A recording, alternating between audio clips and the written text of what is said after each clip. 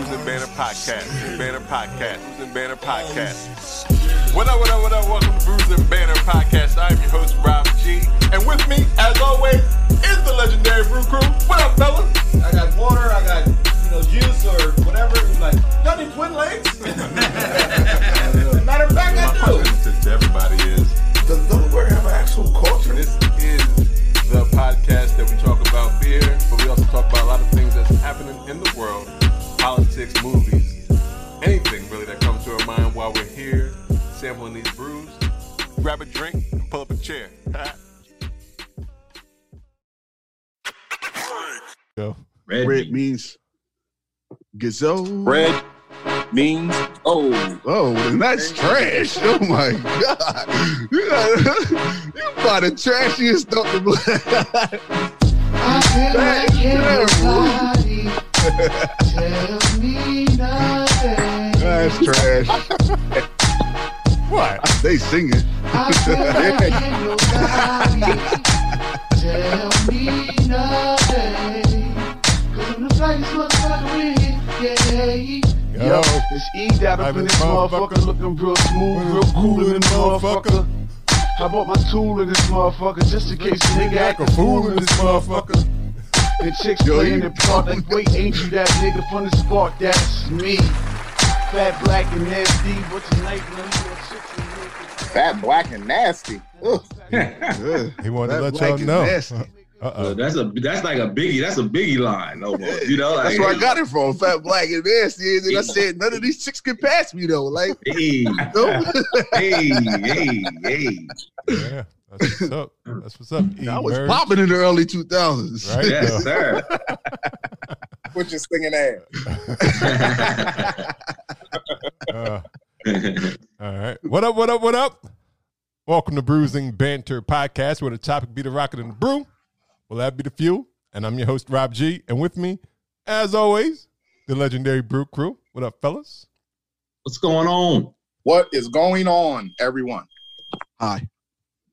Hello. This is episode 75 of Bruising Banter Podcast. 75 and we still alive. 3 quotas. That's right. 75th anniversary of the podcast. Yes. 75 We and celebrate alive. everything. We've been celebrating since day one. Hey, Week 1. hey, some podcasts don't make it past 5 episodes. Five episodes. Yeah, 75. Yeah. We've been rocking, guys. Yeah. This is episode 75 of our social distancing series. And I don't know, I was telling Lou, maybe we should start a from Delaware series as well. For folks that have transcended Delaware. Okay. Yeah. Or moved here. No, nobody moves to If Delaware. you've lived here longer than where your birthplace is, by right, I have to. Well, no. That's Yeah, from Delaware. That's a different segment. Yeah. I'm just talking about That's a folks different that, segment. I'm just talking about folks that have went on, not people who implanted here, but have went on from and did bigger, better things. I mean, Yeah, that's the transcendent. they're probably part of the reason that now every time you watch a script or see a movie, they're just like, "What are you from Delaware?" Like they always try to play Delaware. Right. Yeah, they always do. But this is episode. Still we rise. Still we ride. That's right. Delaware. There we ride. There we go. Delaware. Yeah. All right, this is episode 75. As I said, we do have a special guest with us. We have hip-hop journalist, cultural critic, and independent producer, Jason Rodriguez Delaware in the building. Oh, Delaware. The legend. Word up. Delaware native. Fresh Prince of Delaware. You know what I mean? There it is. Delaware's There it son, is. Brooklyn's brother. You know how it goes. Oh, there you go. That works. Yes. He is here in the podcast to join us. But before we get into all of that, I always need to know, what is everybody drinking today? We'll start with our guest. What are you drinking today, Jason? Word, I'm trying to figure out the decorum when I can crack it and start drinking. Oh, Y'all you let can- me know. You can pop that thing up right now. I cracked already. now. Yeah, you late. Yes, so I got I got 3 brews. One, I got a Modelo because that's just my favorite beer. I know it kind of violates your rules, but to me, this is kind of like you drink what you want, man. It's Scottie Pippen. Mexican beers are like Scottie Pippen the beers. They do a little bit of everything. They might take you to the championship, but they'll get you close. There you go. Other than that, got an IPA. I'll put that in the glass. I'm gonna do one in a can, one in a glass, and one in a bottle. Oh yeah, we couldn't tell that was an IPA. Yeah, exactly right. Yeah, but IPA's a little hoppy, but I think IPAs are good when you're out there eating wings, drinking food. Who's that brewery? This is a local joint here. I think I got it because it said gang. I like gang. Gang. Gang. Yeah. 3 philosophers. This is from Cooperstown, New York. Oh yeah, I had that a couple weeks ago, Jay. It's really good. Okay. Is that who we was calling Omni Gang? Yeah. What is it called? Gang. Omi Gang. No, it's It's just Gang. Yeah, I'm gang. Right. Now that's Cooperstown. And what's the IPA joint? What brewery is that? That's Lagunitas. Okay, where they out of? Yeah. Damn, I don't even know. Lagunitas to me is such a basic IPA that I'm just like, it's Lagunitas, Kmart. Yeah. California and Chicago. California, okay, nice. Said it's out of Kmart. That's what. So you got a lot of not average, but you got probably a good ABV out of between the 3 of those. I'm going to say yeah, because I don't know what that means. Oh, he's a beginner. Got a virgin on the show. Well, then you got to tell him. You got to tell him what alcohol. So your alcohol ABV is your alcohol by volume, and that's. I didn't hear what you're saying. Yeah. I think Gang might be a little high. Yeah. Is it on the bottle? Look on the bottle. And see what it said. It might be on the box, but I checked that shit. So. It might be 9.7. 9.7. Nice. Yeah. My lane. There you go. And then your Modelo, it may or may not be on there, but Modelo's kind of. Yeah, that's low. It's probably like a 4 point something. I think it's like 5. Let's see. Yeah, probably. Especially plus it's open, so I'm not gonna fuck with that. Yeah. But this one is 6.2. 6.2. Okay, yeah. You average. You average above 6. That's good. Yeah. If he get all of them, he's drunk. Yes. Definitely drunk. What's this one? I don't know. He's what this got one time. Did he say he got time? I punch above my weight, so we good. There you go. That's how it is. Yes. I don't know what this one is, but we'll see. Yeah, we'll find out later. What? So, Dev, what are you drinking on? I'm drinking on a special delivery. You know what? I'm feeling good this week because I got 2 special deliveries this week. I got a Bruise and Banner podcast glass that was delivered to me by Lou. Early Happy Father's Day gift this week. So thanks, Lou. And shout out to Robin Hood Designs. Black Robin. Black Robin Designs. Black Robin Design. Sorry, I messed that all up. Robin Hood. She designed the glass, and Lou early gifted me this. And what I poured in it is another gift from 302 Yoda. He brought me some Imprint Beer Company Chemistry Cream Ale. They're out of I think Hatfield, PA. Yeah, they are. Okay, yeah. So I was remembering off the can, and this is a 5%er. I pulled up their East to the gods and the earth. Yeah, I pulled up their to-go menu. This is their traditional cream ale. They've got like so many different cream ales on their list. But, what it tastes like though? Is it good? You know what? I would say it's really to me a traditional ale or your everyday kind of beer. It's it had some head on it when I first poured the joint, but taste wise, I would say it probably is. I don't want to compare it to a mainstream brew, but I would say it's just a traditional kind of. Well, that's always helpful for some people. Though. That's where to go. Most people know creams, yeah. But that's kind of like what initially came to mind. Was just like kind of a traditional kind of everyday. I guess you would say like a not a Modelo per se, but maybe like a Corona kind of thing. It's really mild. It's really mild. It's a good summertime beer. It's a good summertime drink, really refreshing. I could guzzle it. It's actually so good. I could just down this thing. Does it have lactose in it? Is it creamy? Nah, no lactose in there. From what I read off of their menu or off of the can.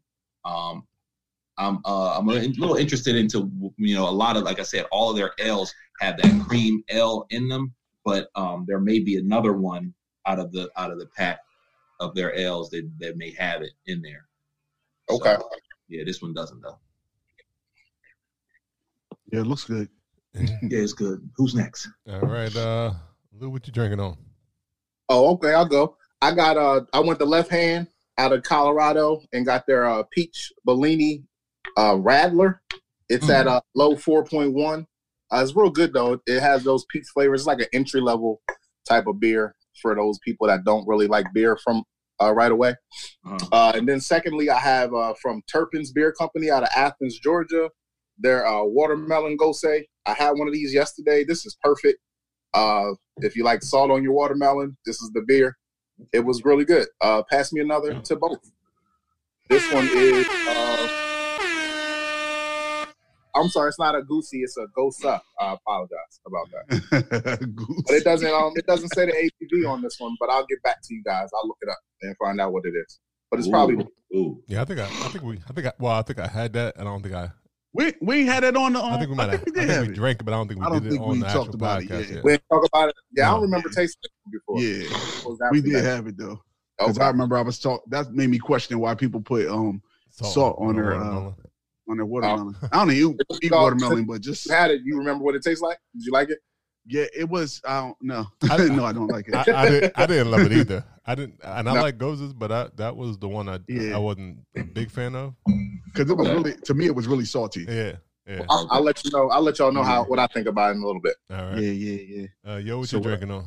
Yo, so what I got is from Imprint too. Since I did go take that trip, Take that ride. So, and this was in your package too. And this is a lavender limoncello.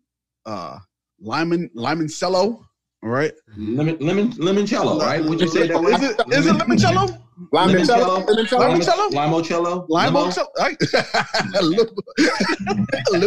Limoncello. But they all got weird names. But this is a 6.2 percenter, and this one has lactose in it, and you can kind of tell from how it looks. Okay, yeah. You can see it, the cloudiness. Really hazy, yeah. And but this is like. They says a fruit cocktail beer, and I kind of get it because like this thing you can't guzzle this for real because it's super sweet and it tastes like lemonade and you get the smell of the lavender, but I don't really know what lavender tastes like, so yeah, I don't know if that's what it's. It's just floral. Right. There's no different than like a hibiscus or flower. You just get that kind of just a floral kind of taste or smell. Yeah, and that's what you can smell it definitely, but the taste is like a real sweet lemonade type joint. Like this, you can really like chug. This could be dangerous. That's coming in at 6.2, right? Yeah, I looked it up. Yeah, and I have it in my my Bruce and Banner. Glass gifted by the one and only Lou. Yes, Lou Belgium. Thanks a lot, man. This is great. Happy Father's Day. No, I'm saying Happy early Father's Day. I have my glass, but I don't have it in there because I actually put it up as a display. As a display. You put it as a display. you know what? Make sure it's showing in the background, man. Right. Hey, there you go. Yeah. Next time I'm gonna change my angle. I need to start. I'm gonna change mine. I'm gonna start sitting by bookcases. Cause see that's the move. Yeah, it make you look smart as a motherfucker. Look at Jason. Look at this nigga. He like independent producer. That's what happens. That's right. I mean, but it's not just him. It's like a lot of people. He literally has his production of a that he do. What? That's amazing. Lou, yeah. I can't hear you, Lou, but I'm gonna take that as a sign of disrespect. He has a show and oh, okay, Lou. He'll come back to us. Lou sound like he busted a remix out on these niggas. Remix. All right, and what? You sound better now. Yeah. You're in pros. I don't know if you do. Yeah, we'll see. When I'm drinking, I'm still staying home with the home team, Belfont Brewing. Okay. I have the Clay Monster. That's at Belgium Quad. It is 10.2%. Woo! ABV, so it is heavy hitter. It's heavy. I have it in the drink for the culture glass. Of course you do. Because I'm drinking for the culture. Yeah, but like drink for the Bruce and Banner. I am. I mean, but I had that on display. I thought that was more of a. Oh, We can't see it, so. right. But y'all just showed it 3 times, so we good. Yeah, switch Good it up. point. I take that. All right. Well, because especially, I just watched it earlier, so I wanted to make sure it's dry, make sure it's beard clean. I heard that. All right. It sounds like we got some good beers people drinking on today, so we're just going to jump right into it. I know Lou keep on going in and out, but he's still here with us. So we'll jump in with Jason Rodriguez, the man, the myth, the legend. All right. And I guess you can tell us how you started, and pretty much any road you want to go through. But I guess the most important thing is just how you got here, how you got there, where you are now, and just how those roads go, and we can go from there. Yeah, give us your story, man. Yeah. How I started. So hip hop journalist. Obviously, I had to love hip hop first, so I'll do that story, then connecting kind of to journalism. So grew up suburban kid. Mom used to listen to heavy Motown. Both my brothers, MTV, heavy. So it was a mix of everything. Remember seeing like Curtis Blow vinyls, Heavy D and the Boys, like long box sets, Guy, long box set. So, music's always in my household, love music. I was a big like Michael Jackson fan, Bobby Brown fan. And then my one of my best friends I grew up with, Barry Word, a lot of y'all know him, Dev's former roommate. His older brother, I remember we went down to the basement where his older brother was staying, and he was watching TV, and I remember I turned and looked, and it was a Big Daddy Kane video. And so I remember seeing like, the eyebrows cut, the high top fade. And, at that time, it was just kind of like the coolest shit I ever saw in my life. Yeah, my mom used to tell me that was my dad. But, he was mesmerizing in that video. So it's like, I'm gonna marry him, huh? Exactly, yeah. So, I remember seeing that video, and then from there, kind of, just fell in love with hip hop. And, at that time, just being young, so it's hard to kind of like chase and get things. So I remember like older kids in the neighborhood, like burning tapes and kind of passing them around and recording them, getting like a Tribe Called Quest cassettes, Nas's album, randomly taking like mixtapes from my brother's car. And so, that's kind of how it became like the hip hop dude. And, back then it was hard. It wasn't at your fingertips. So you had to really work hard to kind of get the music.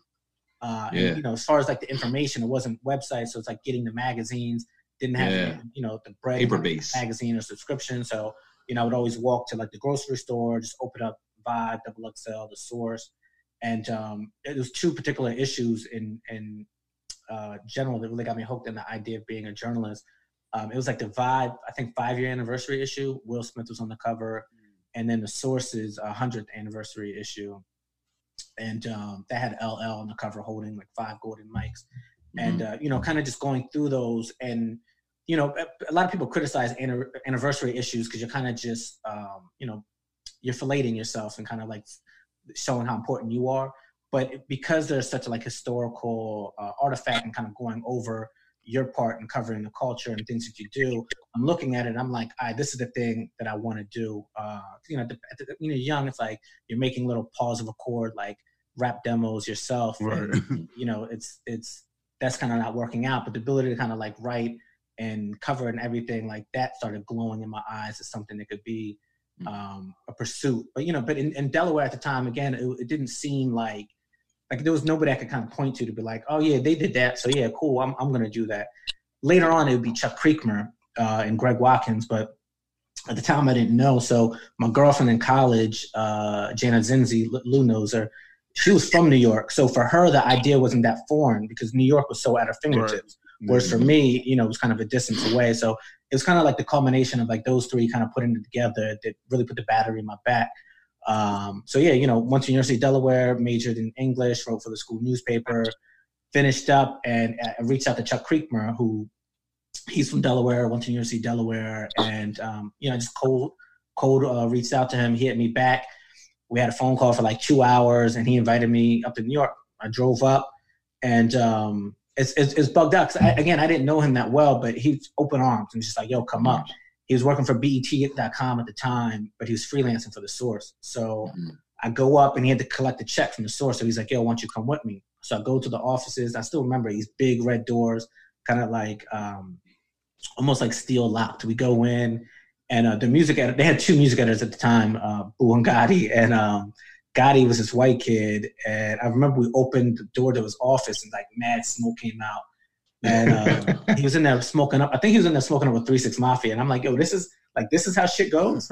Yeah. And I had a couple of times in my life where it's like, yo, this is how shit goes early in my career, but it kind of is how shit goes. So yeah, man, through that, Chuck was a bridge.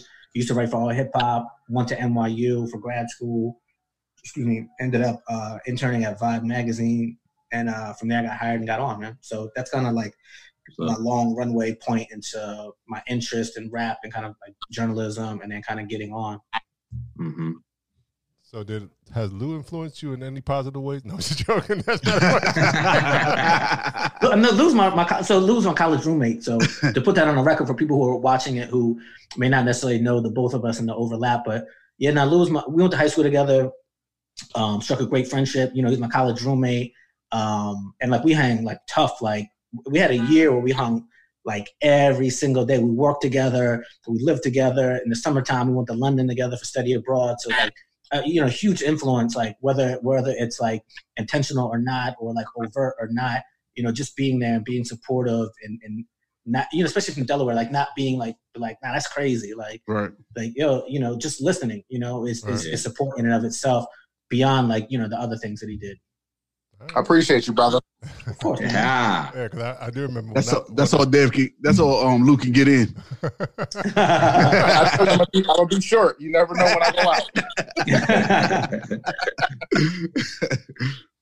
What were you gonna say, Rob? I was going to say with the connections between, because I know when we had other guests on here, he's like, Rob, what's the connection with y'all two? So I had to make sure. Nah, so I went to high school with a lot of y'all, or school in general with a lot of y'all. Yep. Me and Dev went to high school together. Yep. Me and Lou was college roommates. Rob says we went to school together, so I'll go ahead and trust you. See, I told you, Lou, you don't remember. I said that because I was like, I met him. I met Jason through Lou, like maybe about damn. I mean, I don't know, even 10 plus years. As long as you've been with your life. Yoda came to my crib, fucked up my sink. Damn. So. You got stories. Oh yeah. Recently. That was like January. Man, that little janky bathroom, man. That futuristic sink. Yeah, that shit ain't for a big nigga. That shit belong in London somewhere. Word. That's funny. That's funny. That's funny.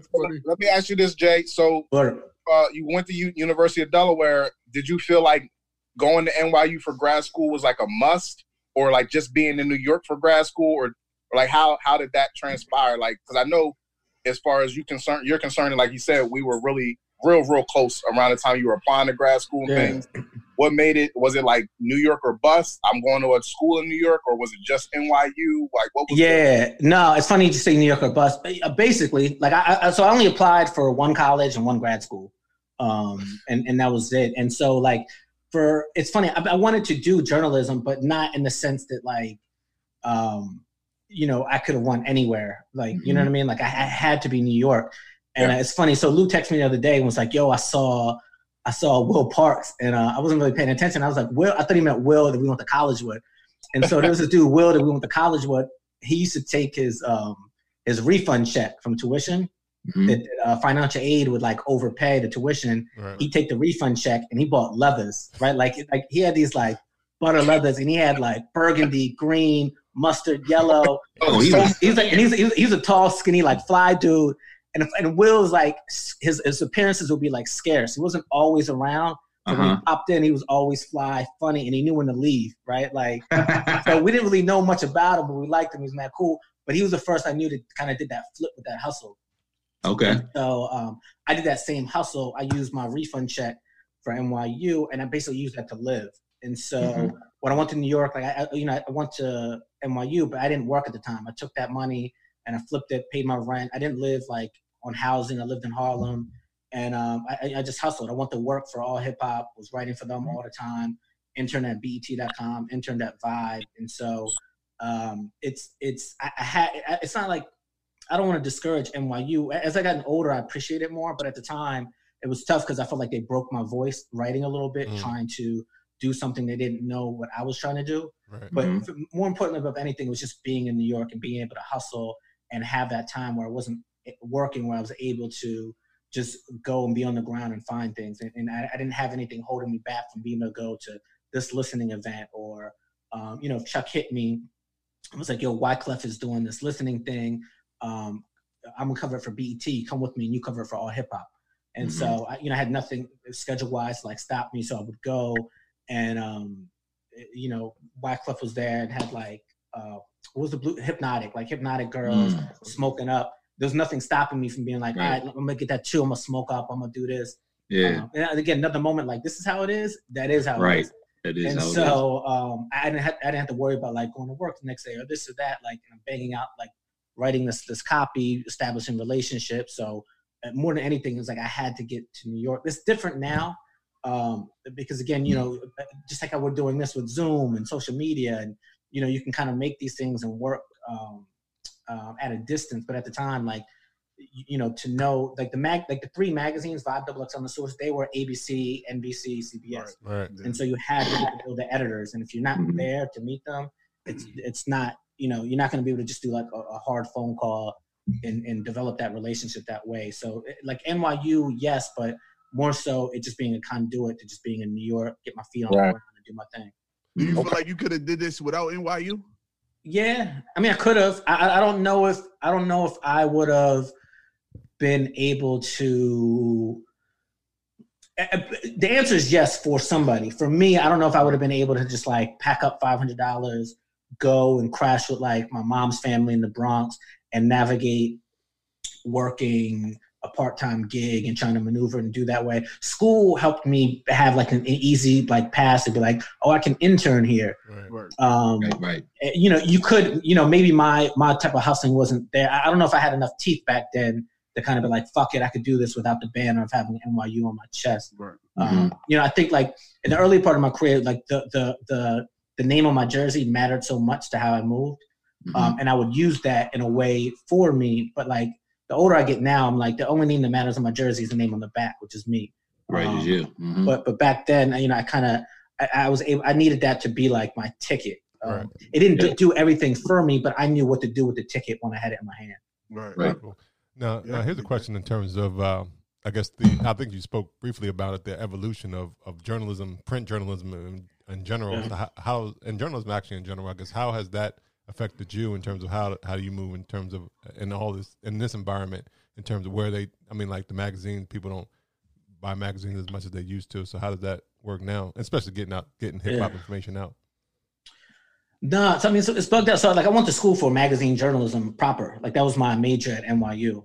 And so like working at Vibe was like a thing. And so like I worked at Vibe. I used to be the executive editor at XXL. And I was pushing like our word counts up. We were doing like these like 34,000 word 3,400 word cover stories. I had like Shea Serrano writing for us, Julianne Shepard, Ben Dietrich, really quality writers writing for us at XXL because it was a magazine, a lot of length. And you also had like a timing period. Right. You were getting access to information early. And I remember being an intern at Vibe, and our editor-in-chief was Mimi Valdez. And, I saw a mock of a cover, and it was Ashanti. And I'm like, Ashanti don't even got no shit out. Like, again, thinking I knew everything. Ashanti don't even got no shit out. And there's two types of knowing everything. There's knowing everything on a broad scale because you're kind of encyclopedic with stuff. But then there's like knowing everything because you know how to move as an insider. And so I'm like, yo, Ashanti don't even got no shit out. Mimi had heard the album. It got presented to her. She knew the timeline was a rollout. She saw the video. She thought the shit was going to take off. And so she shot called. And that's a large part of like, magazine life because you're working on shit anywhere from 3 months to a month and a half in advance. And so, it's kind of just a different being than kind of like blogging or online shit, which is much more reactionary, less like strategic and kind of like banking on shit and betting on like your judgment, right? And so, that's what I did early in my career, working on a magazine. In the mid part of my career, I did that too, going back to a magazine. But then, I did a stint at MTV News, which is very like digital and on air. And that was very like the chase. And that was a little bit ahead of blog era. So it's like we had to generate news. So it's like I'm working a beat. I'm carrying my phone. And at the time, it was like a phone and my BlackBerry and a recorder everywhere I went. So it's like it wasn't uncommon for me to like be at Guest House or home. These are clubs in New York. Lou, you came with me to Guest House.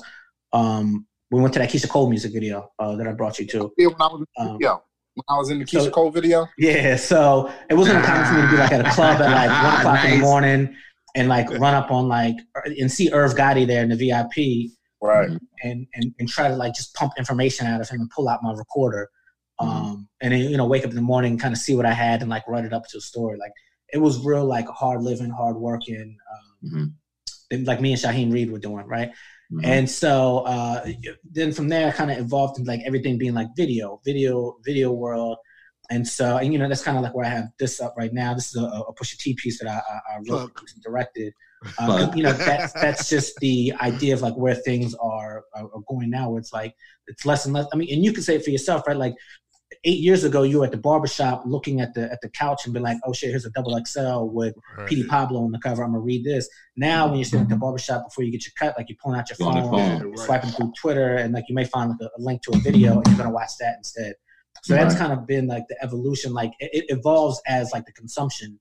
It's chasing the consumption. So the same way that like we consume, like now the impetus is like, how can I create to the consumption? And so there's been some journalists that have been able to adapt. There's been some that emerged because they were younger and that was the palette for them. And there's also been some that's just not their bag and they're holding on to like writing long form and this is what they're going to do. And you see the reflection also in like the outlets as well too, right? Like Complex evolved from a magazine to this like network of things, and and now it's really like a video publisher, and also like experiential with like Complex Con, Hot Ones has become a TV show. So it's part of like just trying to catch up and keep up to demand of how people are really intaking the shit. Do you feel more like the J. Cole of hip hop journalists because like you're like on the back end of the young kids and on the front end of the older people in the industry? Like that's probably good. I usually call myself Kobe because I said I'm a young vet, but RIP. Okay. that probably isn't a good metaphor to use anymore. Yeah, but probably, I mean, I say that because I can reach out on both ends, and I have either influence or reach with the class ahead of me and the class behind me. So I try. There's this kid Eric Deep. He's a dope young writer, and he just kind of got interviewed for this insider like journalism newsletter that I also get, and I was surprised when I opened it, and he made a comment about me as a mentor, and it just took me back because I didn't expect to hear that from him. But that's kind of the thing where it's like you try to pass on what you get from this crowd, then over to that crowd, and J. Cole example is probably really good. And also too, like when you're moving, like it's not like, like right now I'm in between gigs, and in the past when you would be in between gigs, you would hit like your man at XXL or like, if you knew this woman at Vibe or like this person at the Source, and you would get freelance work. And those would be things that float you by because the people you worked with at one place moved to this place, or whoever was freelance before, now they're staff here. And, that's how you would kind of like survive while you're in between stuff. Whereas like, now it doesn't exist. Like I'm floating in between now, and it's like, it's easier to do bios. If I do a bio for a label, that pays better than writing some like, freelance stuff. So instead it's like, how can I find ways to just like maintain influence? Right. So it's like, I sit here, while I'm in between stuff, and like, I'm still getting calls for people trying to look for stuff, and I'm still trying to be like the go-to. So like, I got you on this, or I got you on this, or a young person's texting me about this, or like, a vet is like, yo, you got this connected, and, still trying to be that person. Cause it's a different way of like maintaining in between than how it used to be. Again, I just use this reference of 10 years ago, but that's really kind of like the distinct like demarcation point of when shit changed. Okay. So my question is like, where are you trying to get to? Like, what's the end game for Jason? I feel like we should have asked this question like an hour from now. No, I'm joking. Yeah, right. It's tough because it's like in this game, like the whenever you're in a seat, it gets hot quick, right? And it's like, you're not going to be long for shit. And it's like so for me, it's always I've always aspired, like I'm trying to get like power and influence so I could wield it with the same like philosophies that I had when I started out at the beginning, right? Like I care about this shit, right? Yeah. And so I care about it, and I study it. I pay attention. I'm reading everything, and I say that in the terms of like I'm just like to backtrack a little bit. Like I'm not the type who's like if you come to my crib and like you're like, yo, put something on, I'm not putting on like it was written. Right, like I'm putting on like Polo G's album, right? Like it's always like the new, move forward. And the example I always use is like I'm more interested in watching like John Morant and Jason Tatum and Ben Simmons rather than like watching Game 6 from the 1998 NBA Finals, right? Okay. And so it's like I don't go home and do hip hop that same way because I don't do sports that same way. And I have some colleagues who that's not their bag and that's not how they do. Like they're like, yo, the shit from 2001 or shit was never better than our era. And, to me, it's always getting better, right? Like you can debate like the peaks of some eras were better or the stars of some eras. Like, obviously, like Jay-Z, Nas, and Big, like that. They're greats. It's better than the peak of the big three right now. But like, so let's say 1, 2, and 3 from our era was better than 1, 2, 3 of this era. The 4 to 25 of this era smokes the 4 to 25 of like the era from when we grew up. So like, just like in aggregate and total, like the spectrum of hip hop is dope. And so anyway, to kind of bring it back and like with the end goal and what you're doing, when, it's always trying to get like, trying to get like the say so to influence stuff so we can create stuff, right? You run into places where it's like, why am I have to, if you call me this expert, then why am I have to explain this thing to you? Right? You hired me as the expert. So at that point, your job is to trust, not to need an explanation. Right. But it happens, it happens. And, it's a reckoning that's happening across like a lot of industries, but just speaking to my field, like, and that's why you keep on trying to move up the ladder because you're trying to have like influence and say so. And so, I can tell y'all, like, the reason I'm in between is because I was supposed to get a gig at Complex, right? Like I got hired for a gig at Complex. And before I started, they pulled the offer, but like that gig that I got was the thing that I'd been going after the whole time I moved here. Career pinnacle. It was this thing. It was that seat that was at the crux of like creativity plus like decision making. Yeah. And and that's what happens. That's what you kind of go after and you do. And, in terms of like end goal, it's a mix. It's like there's not that many seats. That's why it gets hot, right? So it's like I went through this experience and people are like, yo, it'll come back to you. And it's like there's not a lot of those seats. Right. It may not come back around, but for some of it, I'm just trying to punch my own ticket. Right. So I independent producer, because I have my own company, partner with a couple of production companies, writing treatments, pre-COVID and quarantine. I was about to start shopping them around. But, I was talking to different managers, different artist talent, production companies and trying to like package things together to just shop them around to platforms. Because I just think for me at my point in my career, it's important for me to get like a created by credit. Like it's if you know me by now, or even if you don't know me by now, the execution part, like that's a given, right? Like that part I don't have to explain anymore. But it's the idea of like germinating a new idea, pulling this all from scratch, and it's like this is this new franchise. This is this thing that didn't exist. It's going to keep going. It's going to be recurring and not just kind of like this one-off. And getting that kind of like developed by, created by credit. Like that's kind of my next iteration that will probably lead to where I'm trying to go, or end goal, whatever you're saying. All right. Yeah, that was a heavy question for probably the end, but just going back and defeating, and like getting Magneto out of pocket. Because he was giving so much. I just wanted to know, like, motherfucker, where are you going with this? But in terms of like just circling back to like the independent production, and you were talking about the Pusha T project in the background, like what can you talk more about that project or other projects you have been working on? That project's out though, right? Yeah, this is the old project. I think I watched that. It's 2017. This is kind of like my last like hit. again, you know, it's like in the print era and kind of like the digital era of writing, like, you know, I had hits coming more fluent and more often. With video, they come less and less because it's more costly. Yeah. So this is when I was working at Vivo, and I guess this is a good example because this shows like internally, structurally, some of the challenges you face, and how you have to pull them off, but then kind of like an earmark of what I'm trying to do forward. So this Pusha T piece, you know, I was at Vivo. We were trying to do something on Pusha, and we were trying to figure out what we were going to do. And it's a challenge because, you know, a straight one-to-one interview, you know, Vivo had this mindset that like, you know, everybody's interviews is going to be challenged. That wasn't my mindset because their interviews aren't going to be my interviews. And so, like, you know, I have this really good Jeezy one-on-one interview that I did for Vivo that I think kind of it's up there with like the Breakfast Club interview and my interview, maybe like one other, right? But just from a competitive standpoint, like that's not what people are going to Vivo to check for. So it's like, you know, trying to find like unique niches and different approaches. And so with Pusha T, I was trying to think like, all right, what's it going to be? What's it going to be? What's it going to be? And I remember going to the listening and hearing the music and talking to one of his managers.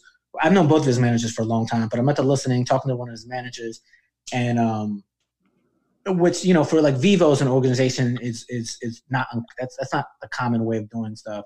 You know, they have a unit that speaks to like the label, and they're not necessarily like engaging with managers.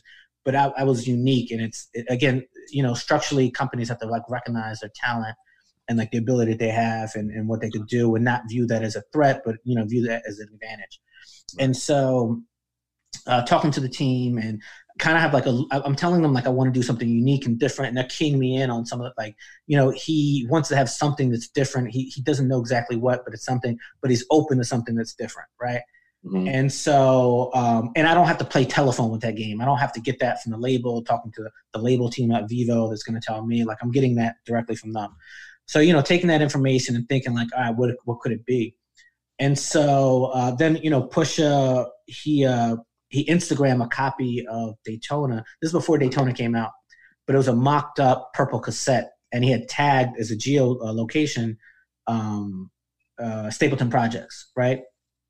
And so I was like, damn, you know what? I should take him to Stapleton, and he could see where like the Wu's from, and kind of like do this mix of like the influence of why he's calling it the purple tape, and like this is where the purple tape came from. And I ended up going to Wyoming for the Kanye West. What was the album? The bipolar joint? Was it just Ye? I forget. Yeah, it was Ye. Yeah, so I ended up I ended up getting invited to that, which again, just to talk about structurally with like things. So like the label hits me directly, like, yo, we can't give you much. They text me, we can't tell you much detail, but like tomorrow, flight out to Wyoming, you in or out? Let us know now. You can't say shit to anybody. I'm like, all right, I'm in. So I'm like waiting. I like wake up at like 5 o'clock in the morning, check my phone, and like flight information is just coming in. And it's like, yo, 8:30, you got to be here. Damn. So I'm like packing my shit up. I go and I'm hitting Vivo like, yo, I got this is the deal. Boom, boom, boom. Like I'm about to go do this. And like, you know, also being like a responsible employee, like I didn't have shit on my plate for the next day and a half where this was interrupting, right? Like I would just been researching at my desk. Yeah. So I'm like, you know, this is the deal. I'm going to this or whatever. That ended up being some static because I had supervisors who were just like, yo, you know, you got to run this by us or whatever. And it's like the world I exist in and how I operate, like can't run that. You have to be okay with me managing myself, right? Because for to do what you think is like the idea of management, that doesn't move fast enough for the idea of the world I live in. So again, if I'm the expert and you trust me, like your job isn't to clock what police I'm going, or micromanage. Your job is what I got going on. What am I bringing this week? Right. So ended up going to Wyoming, checking out the listening. And so the next day we're leaving. It's like small airplane bunker. So it's like we're in this like area, and it's like, you know, Ty Dolla $ign, different label people, management people, whatever. And the view is actually that cover. The view from that airport is there's a Kanye cover. You see the mountains, the snow tops, whatever. Okay. And so literally like, I think, I can't remember if I'm coming out of the bathroom or Push is coming out of the bathroom, but like we cross paths and I'm like, yo, Push, And he's like, yo, Jay. And I'm like, yo, do you have a minute? Can I rap to you about something? And I just give him the elevator pitch right there. And what's actually funny in that moment too is this is before he got married. And while I was talking to him, Fabulous walked by, and he's like, yo, Fab, he's like, are you coming to the wedding or not? He's like, he's like, Jenny is stressing me out. Like, what's up about the list? And Fab is like, yo, my bad. Like, I got to talk to M, blah, blah, blah. And they're just being like normal, like couples and wedding, kind of funny moment in between. But anyway, I give him the pitch right there and he's in. So he's in. And at that point, I was, I also had like Raekwon in my pocket because I was going to bring Raekwon to Stapleton. And it was going to be, although Raekwon is from Park Hill, which is kind of like a 10-minute drive from Stapleton. Ghostface and RZA are from Stapleton. Raekwon and kind of everybody else is from Park Hill. We see the I was show. gonna have we saw the Raekwon, show. yeah, so I was gonna have Raekwon and Pusha meet together and kind of rap and talk. Right. But the schedules didn't work out, and Ray kind of had to go because he had a bag doing like a tour show and couldn't. So anyway, the fast forward, pull it off, book it. I go to Stapleton myself. I hit my man Guy.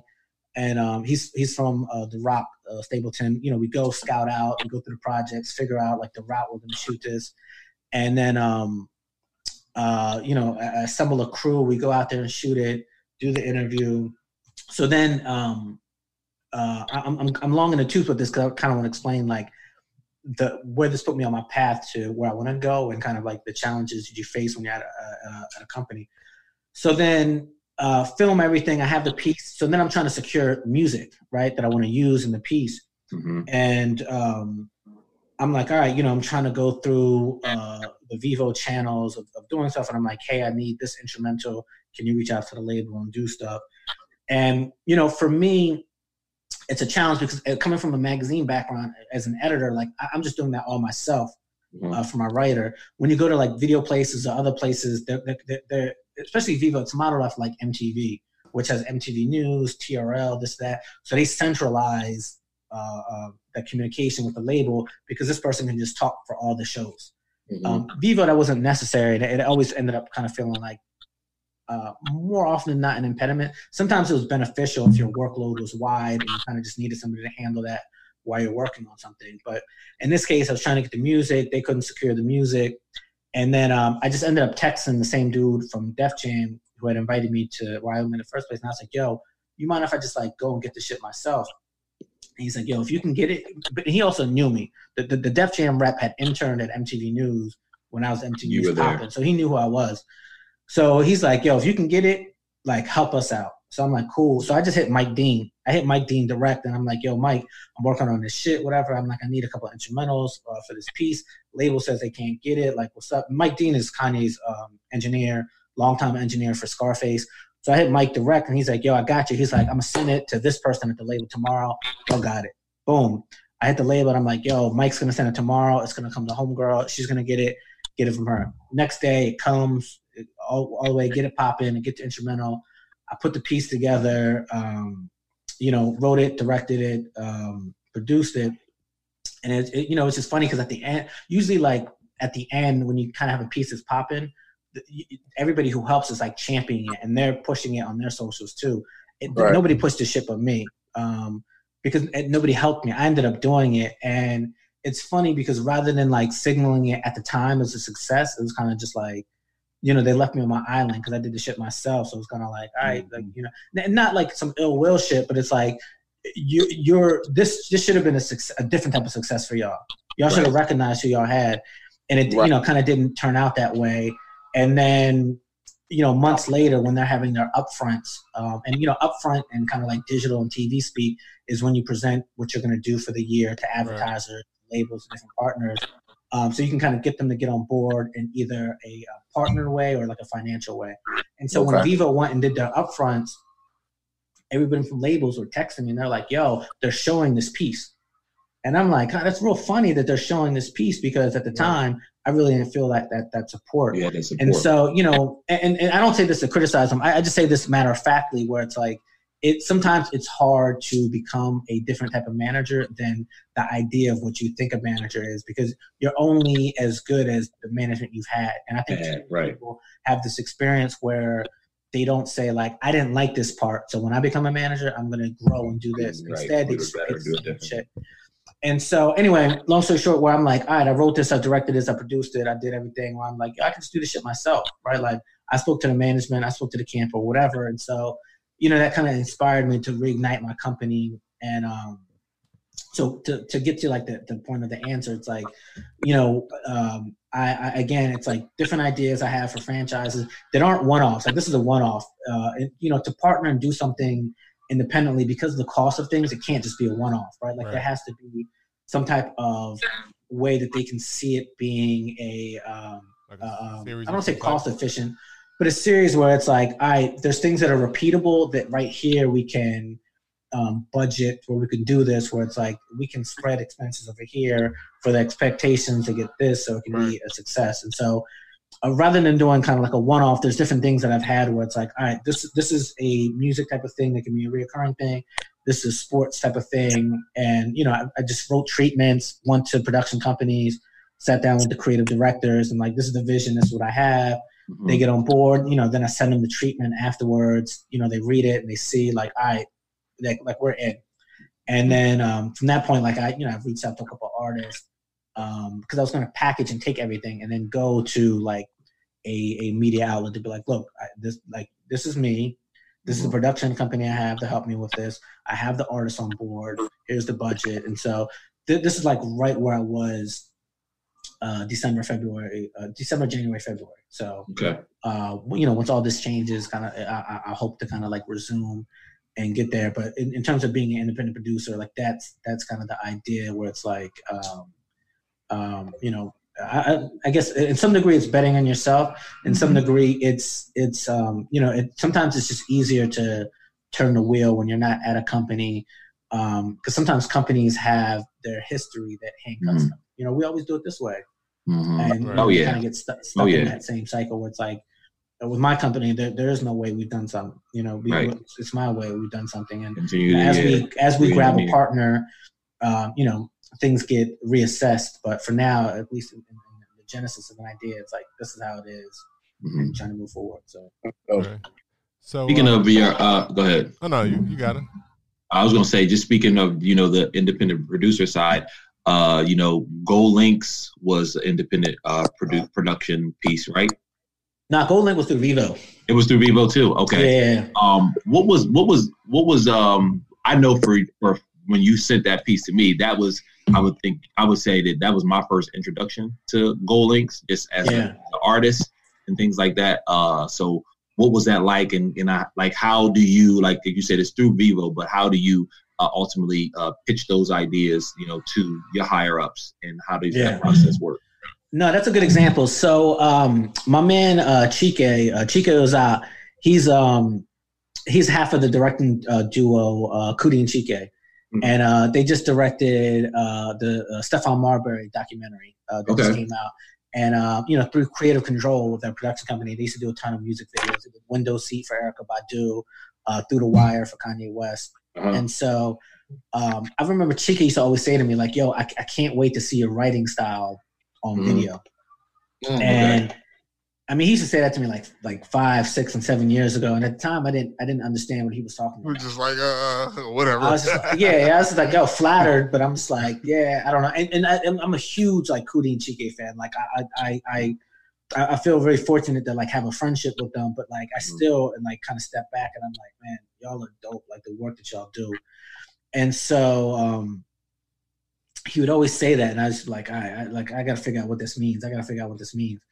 So with the Gold Link piece, my boss at the time, who he wasn't my boss when I was doing this piece at Vivo, he got laid off, but he's the person I got at Vivo in the first place, and he used to work at MTV. So this will kind of seem like kind of knotted and twisted, but it's going to make sense to the end point where I'm getting. Back when I was at MTV, his name was Joseph Patel. He used to be like, don't just write. Don't just come into MTV and think it's like a magazine. It's different here. Learn what it is for like video. Get your experience doing some other stuff.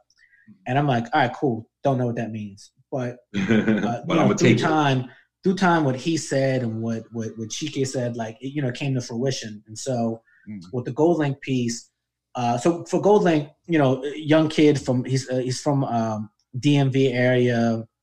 He has a song Crew, and then he just put out an album I think like a year and a half ago called Diaspora, which is super. Love it.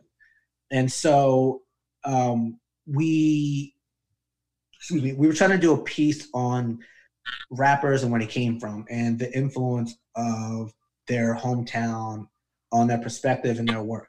And so we were trying to think of a bunch of different artists. And at one point we were going to do Belly, the kid who's affiliated with The Weeknd in Ottawa, but he doesn't necessarily have like that like love affair with his hometown, so he wasn't interested. We were going to do Joey Badass in Brooklyn, but that becomes hard because that story kind of gets told so many times. And so, we were at our wits' end trying to figure out like who was our artist. And then this kid Cam Roberts, he worked with us at Vivo, and he just co-wrote the treatment to Wale's video, "I'm Rooting for Everybody Black." Oh, wow. So Cam is like, "Yo, what about Gold Link?" And it's like, "Yo, that's a good one, right?" Because DC, New Orleans, and Oakland are kind of like these just like black enclaves where culture is just like unadulterated, right? Like they're just black cities. Even Atlanta, like Atlanta's not like New Orleans, DC, and Oakland. And so it was just super interested, and like the DC story is never really told well beyond like in Go-Go, right? And so we ended up doing it. We were like, all right, cool. We do a couple phone calls with him. We're like, all right, we're gonna do this story about you in DC. And then we go down there, and I realized like he's really not from DC proper. He's from Bowie, Maryland, right? Okay. And him telling the story and going around with his friends, a lot of what he was saying wasn't that different from like how I grew up, right? It's more so like he's influenced by his friends, and that's the influence he takes that spits out in his music, right? And there's power and value in that, right? But it's not necessarily the DC story that he thought he had. Mm-hmm. And so while we're on the ground, I had to kind of like shift the idea of what the story would be, and instead turn it to like him and his friends. Mm-hmm. And so then instead we're like letting the camera run on him and his friends more, because that rapport and kind of that like friendship, you see it like he's not like the leader of the crew, he's in the crew. It's an ensemble, right? Yep. And so the story kind of changed into that. So then we get back to we were in DC for 3 days, and like we were at his crib with him and his pops that he grew up in. We're in Maryland, then we go to DC the next day. We pop up at different restaurants, and then like that there's a scene in there where it's like him, his friends, Wale, it's a bunch of different people. And then he has this on his first album, I forget the name of his first album, he has this interlude called it's like Kokomo's Freestyle. It's like one of the last tracks on the album. And it's just like this dude who's like older in DC who kind of like just pops up everywhere freestyling. Mm-hmm. And he popped up and started freestyling, and I'm like, yo, we got to get this shit on camera. Mm-hmm. And so that's how we ended the piece. So it felt to me at the end, like with this piece and with the Gold Link piece, it felt like if you're from there, it didn't feel like I swooped in, right, told the story and got out. It felt like you're like, yo, nah, like he spent time, he went to the places like that people don't go to, and it's official, right? So got back to New York and just watched all the footage, and at that point at Vivo, I hadn't worked on pieces like this. It was more like hosting pieces and kind of more like game show, like fun, like make people laugh or talk about like your music video. So with this, once I like watched all the pieces and I started writing it, that's when it hit me like what Chike was saying, right? Like I wrote it like how I would write a magazine story. Like this is the opening scene. The opening scene is like here on this location, Gold Link, all his friends, smiling, laughing, Wale, boom, boom, boom, action happens, start. Mm-hmm. And then we go into like the history, which is exactly how we do it as a magazine story, right? After that break, then we go back to like he was born here and did this or whatever. Then fast forward to like, this is how he popped with his career, and then ended kind of like with a look at the future of what he's trying to do. And so the way, and when I direct stuff, I write it out as if it's like a blueprint. Okay. And so I write it, I give it to the editor, and I'm writing it like this soundbite, this comment, this is what you're gonna see for B-roll. This, put the sound up here. Like I write everything down, And then they give me a rough cut, and then from that point, then I sit with the editor and I go through, and I'm like, all right, let's change this. The rhythm's off a little bit. Let's do this. Snip that. Okay. Let's change this or whatever. But that gold link piece, it happened internally, but through that experience, that was kind of me like figuring out the things that people externally had been telling me for a couple of years that I wasn't connecting the dots. Right. Yeah. Now, I'm not going to ask you who's your worst interview, but I can tell you who it is. It hasn't changed. It hasn't changed for years. I was going to tell you I was going to ask who's your worst and who's your favorite interview. So yeah, I can tell you my worst, my best, and my favorite. The worst was Birdman twice. Okay. Twice. Yeah. Why? You gotta explain. So the first one, I was at NYU, grad student, writing for All Hip Hop. He was baby back then. Yeah, it's baby. Beatrix, I think, still. So, him and Manny Fresh are doing this Big Timers album, and Chuck Creekman hits me up and he's like, yo, you free to do this or whatever? I think I might have a class, and I was like, yo, fuck the class. Went and did the interview, go to Universal, hop on the A train, go down and do it. And to tell you how long ago this was, like I had like my G Unit t-shirt. I think I might have like my G Unit Reeboks. So everything was baggy. Yeah, everything super. Yeah. T-shirts was big. Way too much denim.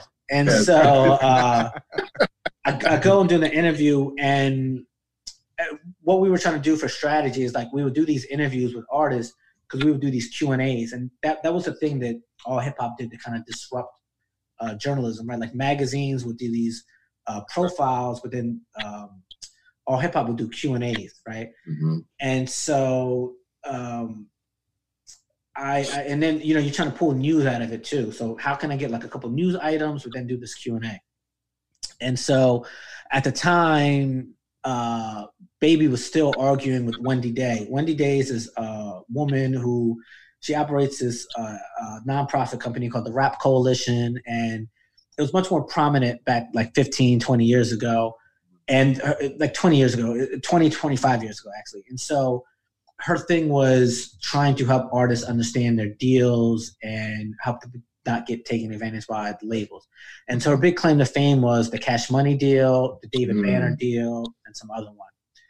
David Banner credits her a lot.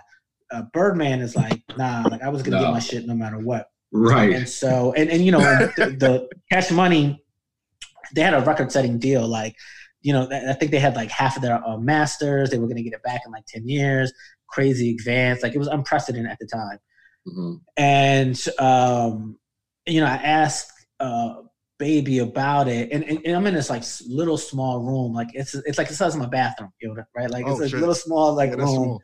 And it's like me, Baby's across from me, Manny Fresh, and like a couple of goons off to the side. Mm-hmm. There's no cameras. I got my phone, my recorder, and I asked him a question. I get to the Wendy Day question, and he just like gets super short with me, and then like from there, like he's not answering shit. And then I'm asking questions for like the both of them. Manny's trying to help and like answer, but Birdman's answering. He's like, nah, we ain't gonna talk about this or whatever. And so like it really chopped my time with them in half. And I felt at the time I didn't really get shit from them. Mm-hmm. And so like I remember going back to the crib, and I'm like, yo, Chuck, like I didn't get shit, man. Like, and at the time I didn't have a long track record, so it's like an L meant so much. Like now it's like you get an L, it's like, oh fuck it, shit. Like right. I averaged 30 points a game. I had a bad night, right? Like, right. But then like that L was like, it stung, man. Like I remember hitting Chuck like, yo, I don't got anything. I didn't get any news. There's no like Q&A. Like I didn't get shit. Like it's a wrap. Right. And I ended up being able to put a piece together. But at the time I was like, oh, this is horrible. So then fast forward years later, I'm at MTV and I'm down in Miami. We go to the Hit Factory to interview Baby. I think it was like Baby. It might have been after like Father and Son. Mm-hmm. But we had the microphone, and like the MTV microphone is like famous. It has like the mic box that says MTV News. Right. Uh-huh. And Baby's like, yeah, I don't want to hold this shit. And I'm like, but we need to hear you. And so he's in like this leather chair. Madonna. He was Madonna all the way. He's in this leather chair, and kind of has like the arms up, whatever. It looks like an office chair. He's like literally shoving, like pounding the microphone into the spot, so it's off camera. And he's like, "Can you hear me? Can you hear me like this?" And the director, not the director, but the cameraman is a dude who's like, this is not his environment. So he's kind of like, yeah, that sounds good or whatever. And I'm just like, the fuck, man. So do the interview, and I'm just like, yeah, this is wild. So Birdman has the distinction of being my worst interview twice over. So you were the original Breakfast Club. They ain't got shit on me. They ain't got shit on me. He's a problem everywhere he goes. Yeah, that motherfucker needs to just not interview. Yeah, they ain't got shit on me. I was the first person to interview Rick Ross without his shirt. That the distinction I had. Oh, okay. I'm sorry to hear that. We was mad close too. I was like, oh, you have eyes around your belly button. All right, cool. My best interview, Jay-Z. I did this Jay-Z interview. It was supposed to be 20 minutes long. Ended up stretching to be an hour and a half. And from there, that's what established my relationship with Jay-Z. Where's that like? Would you guys do that in the studio? Did you do it like at one of his cribs? Like, so it was. I would feel like I was there. It was a day before. Said one of his cribs. So it was a day. So he came to MTV. It was a day before Thanksgiving, and MTV, like our editors came to me and Shaheem. They're like, "Yo, we have this interview opportunity with Jay-Z, but it's gonna be the day before Thanksgiving." And Shah was like, "Yo, I got travel plans to go see my mom in Virginia. Like I can't do it." And at that time, I had a bus ticket to Delaware too. That would have conflicted with the interview. And they were like, "How about you?" And I was like, "No, I'm good. I'm free." And so, right, I get to Delaware. I hit my parents and I was like, "Yo, I might be late for dinner." And so, at this time I had never interviewed Jay.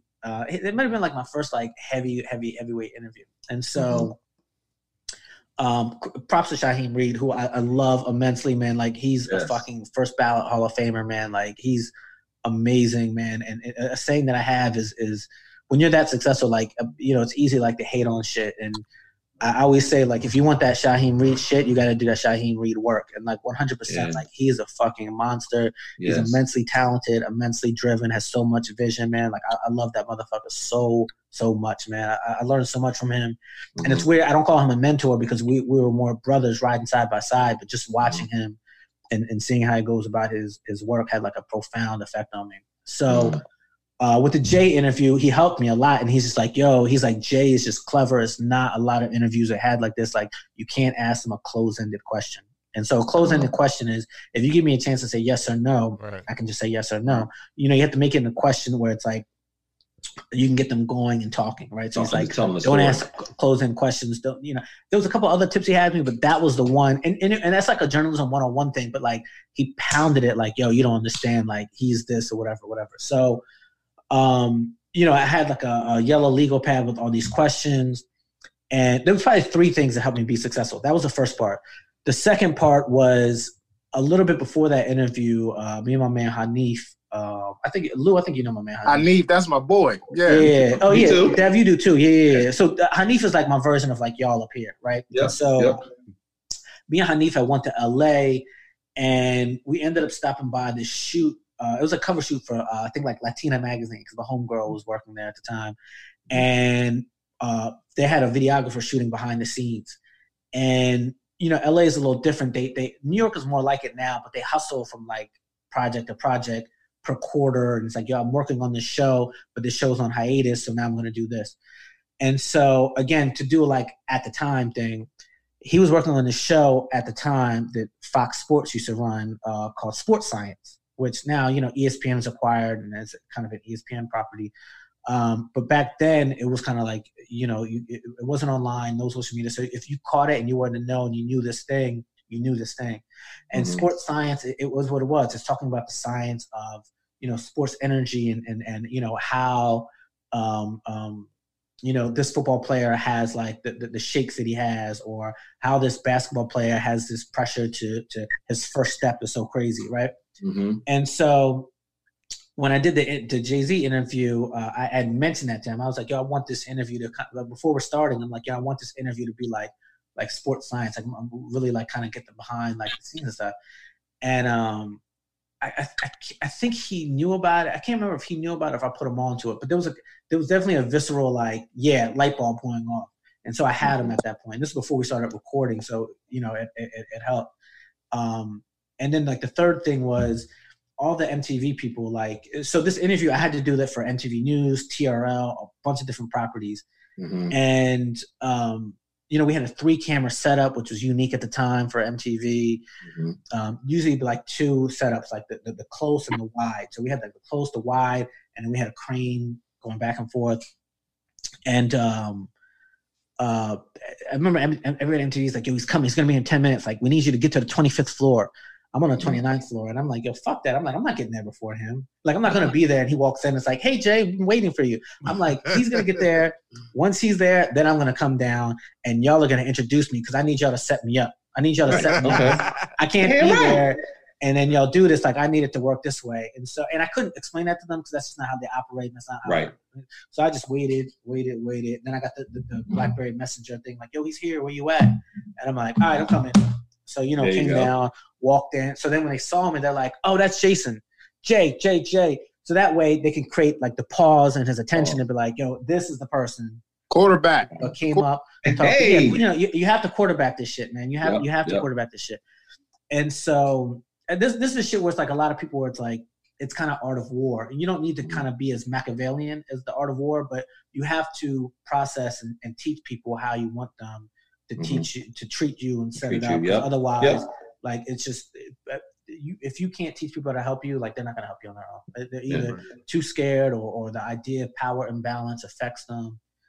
So anyway, sit down for this interview. It's the day before Thanksgiving. It's supposed to be 20 minutes, but we sat for an hour and a half. Wow.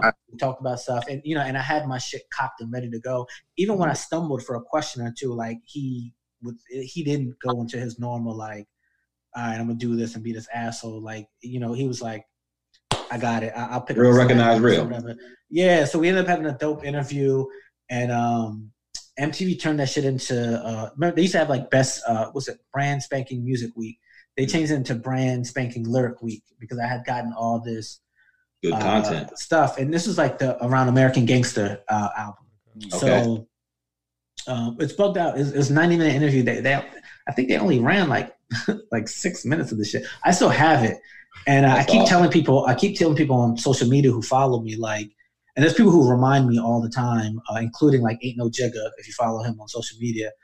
They're like, yo, do something with it. I'm like, yo, there's gonna be an anniversary for it. I'm just gonna cut it myself. I'm gonna do my own documentary short and put the shit on YouTube. What you should do is note down how many times you say, you know. Yeah. And so I'm also trying to remember because it's so long ago. Yeah. But do the interview, hop on the bus late. Like, I think I have to like wait standby. I completely missed Thanksgiving dinner. I think I showed up like 8:00. But some families don't eat till 8. No. But from that point, like, but that's established my relationship with Jay. So one time we were out for a birthday party at Spotted Pig, me, Hanif, and a couple other people, and we're on like the top 3rd floor, which is again small. It's like my bathroom, small area, and so we're waiting for my homegirl to come through, and the door opens, and we think it's her, so we can say surprise, and it's Jay. Oh wow! And Jay was an investor in this restaurant, and so he comes in, he sees me, and he's like, "Yo, Scooter, please, I'm gonna sit here." So him and John Manili sit there, and then our interview was not that long ago, so we was just rapping about shit. You know what I mean? Right. Yeah. And so this is an example of shit that I haven't shared with like Dev and Lou. So like we're just like sitting there chilling, and Jay starts ordering shit, and he's like tapping me. He's like, "Yo, tell your people like whatever." So different shots. So I'm having shots. Me, Jay, John Manili. He's ordering different appetizers. Passing them around to like all my friends, and we're like waiting. And then my homegirl, she shows up for her birthday, and Jay's like, "Yo, surprise!" And then Jay's like, "Yo, we was gonna wait to eat, but like they was hungry." And all the girls was like, and but he had ordered the food, so then all the girls are like, "Nah, boo!" They start booing him. Right. But, ended up being a dope night. Dope night. That's what's up. Again, at another party, the night of my birthday, him and Beyonce came through, offered me like shots. I was already tore up, so I was like, I can't do it. And he's like, "Yo, but if you're good," he's like, "Yo, come back. Like, we'll get the shot." And I'm like, "I'm good. Like, I'm good. I'm already there. I'm already there." My dumb ass would have been showing off. Yeah, I'm good. Yeah, I'm ready. Been in there throwing the I'll fucking be like, what you mean I'm good? Nah. give me those shots. Yeah, that'd be the time. That would be the time you that was throw definitely for my Oh, yeah. yeah. Not a memorable moment. So as you talk about like your catalog, Cool J, I think it's very similar to I've interviewed everybody artist. except for Big J, obviously because they passed, and Eminem. But everybody else I interviewed. Right. So similar to I think the artistry, like in music, you have this catalog of work, right? Are there bodies of work that you've collected or you've done where you didn't put it out yet? It's like making that album of like 20 songs, but only 14 are going to make the cut. Like what piece of work have you done that you feel like, we're not ready for it yet, or I'm not ready for it to be out? Like, what can you tell us about that? I don't really have one per se because I'm working on contract for companies, so it's like this shit got to come out. Yeah. But I'll say with two, like one, when I worked at MTV, we used to do the hottest MCs roundtable, and I remember. I keep telling Shaheem, man, like we did one that never came out. There was a little bit of controversy behind it. We recorded it and filmed it, but it never came out, and we don't have the footage, so it'll never come out. But I'm like, Shah, we should do a story about this, about why it didn't come out with her. So that's probably one. And then the other, I don't know, it's probably like book projects that I want to do. Like I've been saying for years, I want to do this project on the year 1997, where I've like collected like some info here or there. Yeah. That I have it, but I keep going back and forth where I'm like, do I want to do a book? Do I want to make it this or make it that? I think eventually I'll probably end up making it like a podcast, the 1997 podcast. But that's probably like the closest thing to it. Okay. Now, go ahead.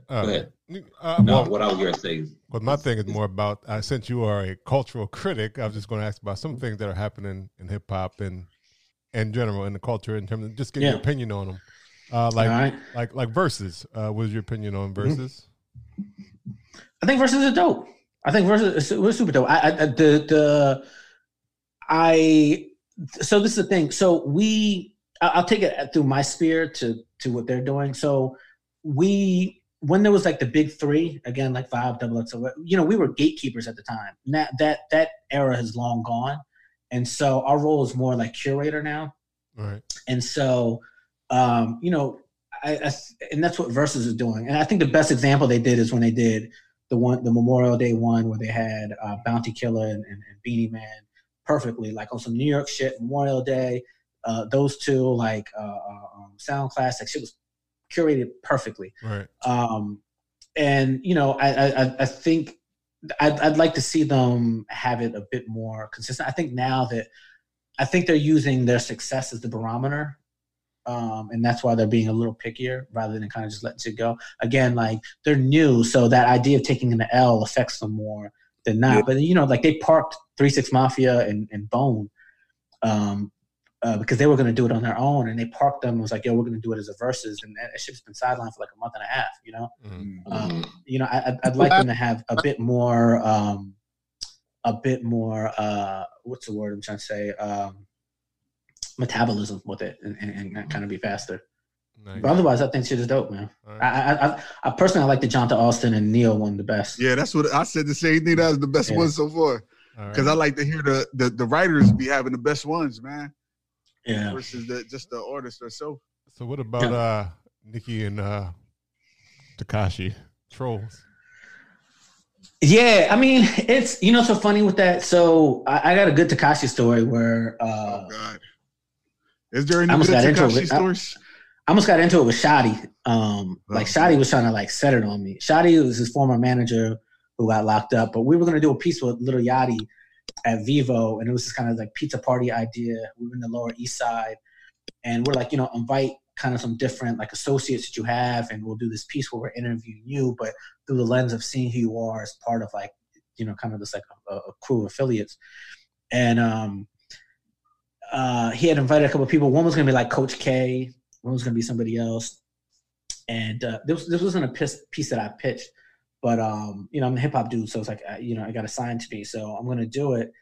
And then it got to a point where they found out that he invited Tekashi, and my boss and some other people were unhappy about that. And this is pre him really like getting notorious, but he still had that reputation for that case he caught with the underage girl. Right.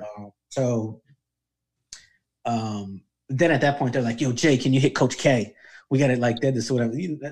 Previous to that, they didn't. I wasn't a part of it. But then when shit hits the fan, it's like, "Can you hit Coach K? Like did it?" So like I hit Coach, but I can't get through it to him in enough time. And then, Lower East Side. It's literally the Lower East Side of Manhattan. It's right there at the Brooklyn Bridge and Manhattan Bridge. So like Tekashi came over from Brooklyn like super fast, and so he was there. And he shows up. He has his hoodie on, and so like you can't see the rainbow hair.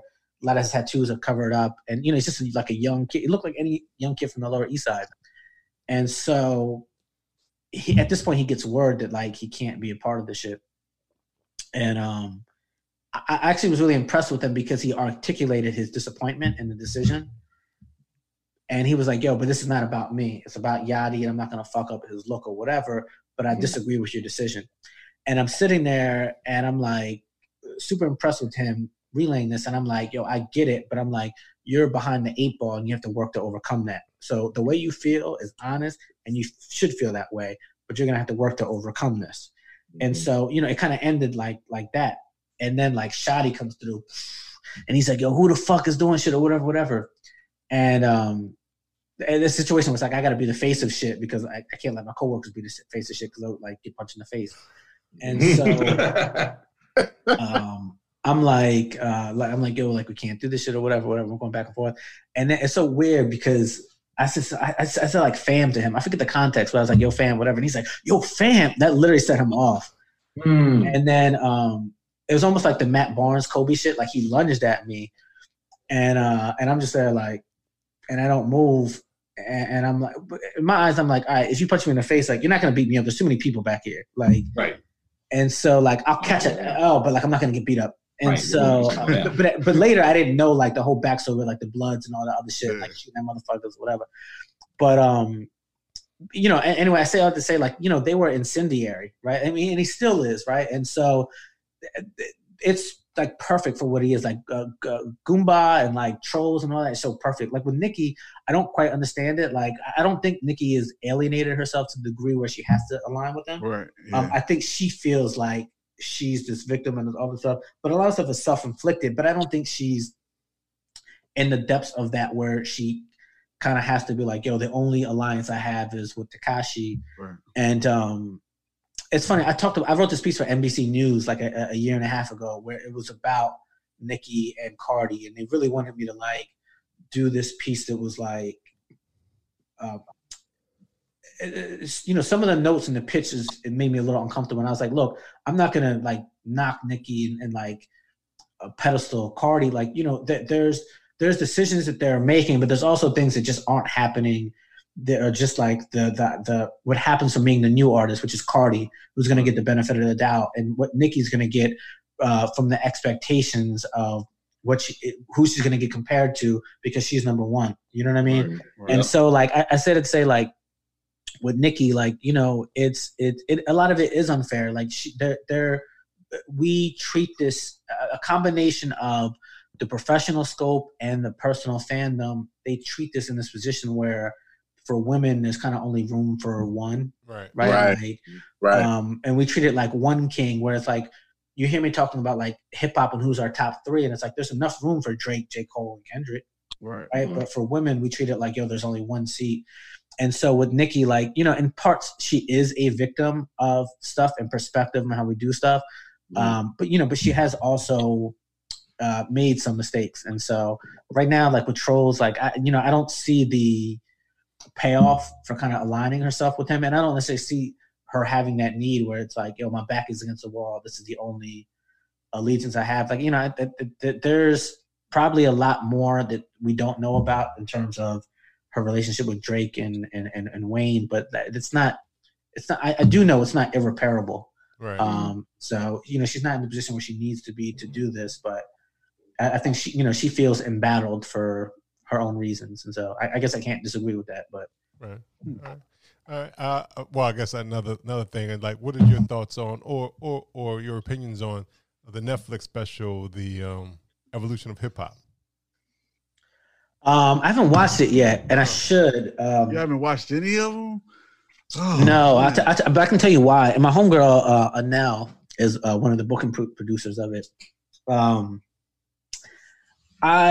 So in terms of like hip hop stories, like I'm just there's a lot of like that. Like, let me take you back to the beginning of the Bronx. Like, there's a certain like storytelling device to some of these things that like I'm just like, yo, I can't stomach to watch it.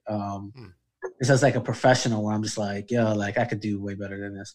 You know, I know it's evolved now where it's like season 3 or whatever, and it's probably different than from season 1 when I had that initial feeling. Yeah. And so, you know, my best answer is probably to be like, yo, TBD, like I just haven't gotten into it because of this. But that there is like experiences where I have where it's like, I think it was like 2 years ago where there were like 4 different like Biggie and Tupac shows. Like there was one on A&E, one on USA, BET did one or whatever. And perfect. They get irritating where you're like, yo. And then Slate did a podcast. They did season 3 of Slow Burn was about it. And just kind of just like, yo, like these are like you just can't keep spinning the wheels on the same thing, and especially when it's like I know shit that's just different. Like Little C's is a good friend of mine. You know what I mean? Like I know shit that's different. Like Andre Harrell, rest in peace. Like I've know shit from him that he's told me that's just not there. And it's not that it's not this shit where it's like, yo, we'll never say this. It's just the story gathering of it ends up being so like rote where it's like, yo, let's just go back to like. And a lot of it ends up being like journalism devices where it's like it's the same, like, you know, we have to make sure we get this, where it's like we're now in an era where there's a certain portion of story that like you just don't have to hand feed to people because they can just find it themselves. Right, so instead, like let's trust their instincts, let's trust their intelligence and move forward. But like I mean, just even shit where it's like the Locks, right? When the Locks left the Peterson Museum, they were supposed to roll with Biggie, right? They were all supposed to go together, but there was a party that Andre Harrell was doing, and Biggie had to go to that party first because Andre was, you know, he was president of Bad Boy at the time. And so, like, the party that they were going to go to afterwards, Big is like, yo, y'all go there first. I'm going to go touch this Andre Harrell joint, and then I'll meet y'all. And so that's why the Locks went ahead, and they weren't part of that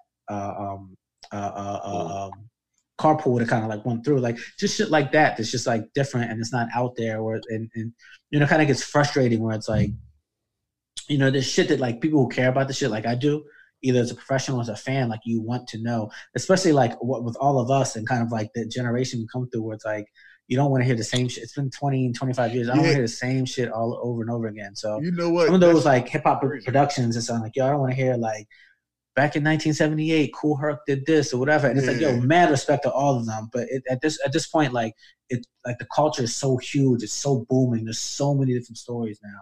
I don't want to hear that, and I think sometimes companies are in such a rush to be like, and let's tell the story about hip hop in London and Southeast Asia when it's like, yo, you don't even fucking hit Atlanta properly yet, or you don't even hit like. But see, I think with the evolution of hip hop, because that's what I was expecting from it. That's why it took me a long time to even watch it, because it's like how many hip hop documentaries can you really watch, right? Yeah, something different.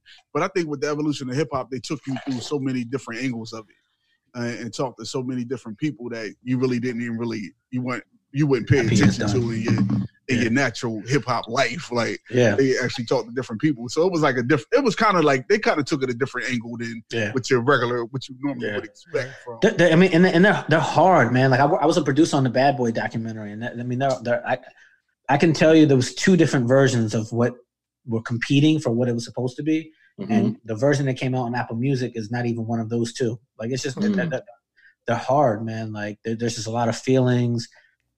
It's hard to, like, pull things together, like, competing interests. Like, yeah, all those are hard. So, like, a huge admiration for just pulling it off. But it's more so, it's probably me more so than them. But I haven't checked it out yet. Right. I have it saved, but I just haven't. Check it out. I want you to check it out and then let me know what you think. Can I start from the beginning or start from a newer season? You can start from the beginning. Yeah, because I think there's some not even growth, but I think he tried they tried to grab a lot of different things and try a lot of different angles. And just as even if I may know the stuff, is like, and it brings back like good memories. Maybe sometimes like, oh yeah, I remember that kind of stuff. He does a solid job, and I think he tries to get as many different angles as possible. That because I think that one comedian is a part of it. What's his name? It's a Indian comedian from Canada. I forget his name. I saw him open up for Chris Rock, but his company's involved in it somehow. Oh, okay. But I think it's almost like they took the angle that you were speaking of, like, because they got tired of kind of like looking at the same shit, like, and he so I'm just hating, man. Yeah, he tried to take it a little different angle. So I gotta check it out. Then I'm behind. I'll check it out. I'm gonna take your word for it and check it out. Yeah, check it out. Let me know. Hey Jay, how do you this whole interview you've been referencing back to like sports? How do you incorporate like your love of sports and your love of hip hop? How do you always seem to make that incorporation and that connection? Do you feel like that has helped you? Like, what is the sports connection with you? Yeah, I think with sports, I think well, for example, it's easy to use sports for example because in sort of like American culture, it's this training ground that a lot of us know, right? You learn teamwork, how to move beyond yourself and share the ball, right? Like an egalitarian offense and all these things, and kind of these like values. And so that's why I think it's very prime for like examples. I use it a lot when I speak, and I use it like when I'm talking to somebody. I'm like, "What's your favorite sport?" All right, boom. Here's the example. Okay. But I mean, the obvious easy thing is just like the competitive nature of it, right? Like they're even now, like Rob, to go back to you, like talking about like some of like the current like things that are happening in terms of like critique, like hip hop isn't in this stage now where lyricism is the primary currency, right? Like that absolutely used to be, right? But that still doesn't mean that with that being de-emphasized, that the competition aspect of it has waned, right? And so that I think that's the greatest like one-to-one thing of like hip hop and sports that you can use. And I think a lot of times like the failing is like there's not sort of like the win-loss record or the championship registered like sports that you like at the end of the NBA season, who's a champion. What's with versus or like Drake versus Meek Mill or whoever, like that it ends up becoming that fodder for barbershop debate that can end up being like endless, right? But I just think that there's such a natural affinity because of that competitiveness that like another genre doesn't have. Rock doesn't have it. Pop music certainly doesn't have it.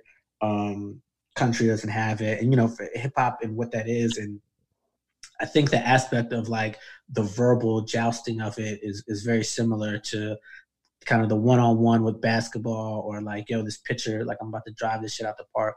Like I think a lot of that is the connection. And for me, in my work, I use it as references when I write, right? Yeah. Like I remember I had this line a long time ago where I said, I was writing about LeBron James, and I said something. It was like LeBron James. I don't know if it was like Lance Stevenson or something, but I was like, like LeBron James has money stacks bigger than you. And it was an easy like crossover reference of like basketball to like whatever. I haven't had a chance to like utilize it. Like I've had, like I interviewed for like I interviewed to be like the editor-in-chief of Bleacher Report, where I had like 3 different meetings. I had like 14 different meetings with ESPN across 3 different states that kind of fell through at the end, where I would have had like a like prime space to like really do it. But I don't know. It's kind of like a TBD. And then there's a lot of in the DNA of it, but I haven't been able to kind of like apply it yet. I have stuff written, and one of my like things that through my company and partnering with this production company, I think I may be able to pull off, but it's still kind of TBD. Like I know, like we've known each other for so long, and we've always used the analogies of sports to talk about pretty much everything. So it's always interesting to hear you talk. When I hear you doing interviews with other people and things like that, you always revert use sports shit. Because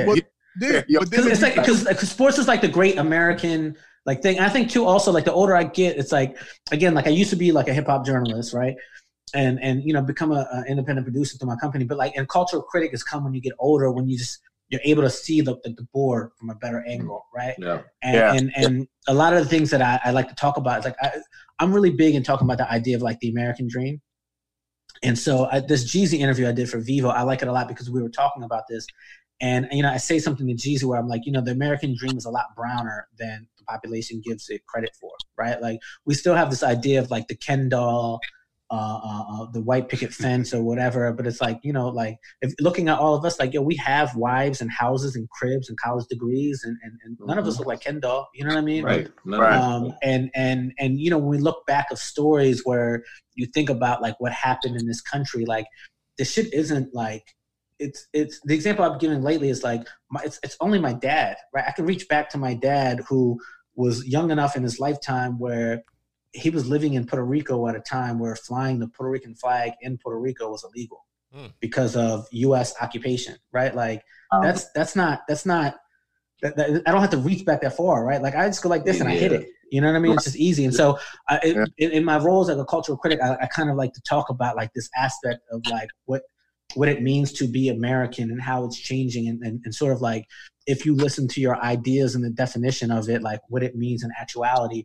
And so I use sports a lot because sports is kind of like the great American see-through, right? Like it's that thing. It's you know, a lot of people say they love music, but it's not the idea of like sports is big business. Like, you know, I mean, you know, there's people who like suck at ball who make $17 million a year. It's big business that everybody knows. And so that's why I find it particularly useful to use sport a lot of time. When I use it as examples, I'm using it because I'm trying to make a bigger, larger.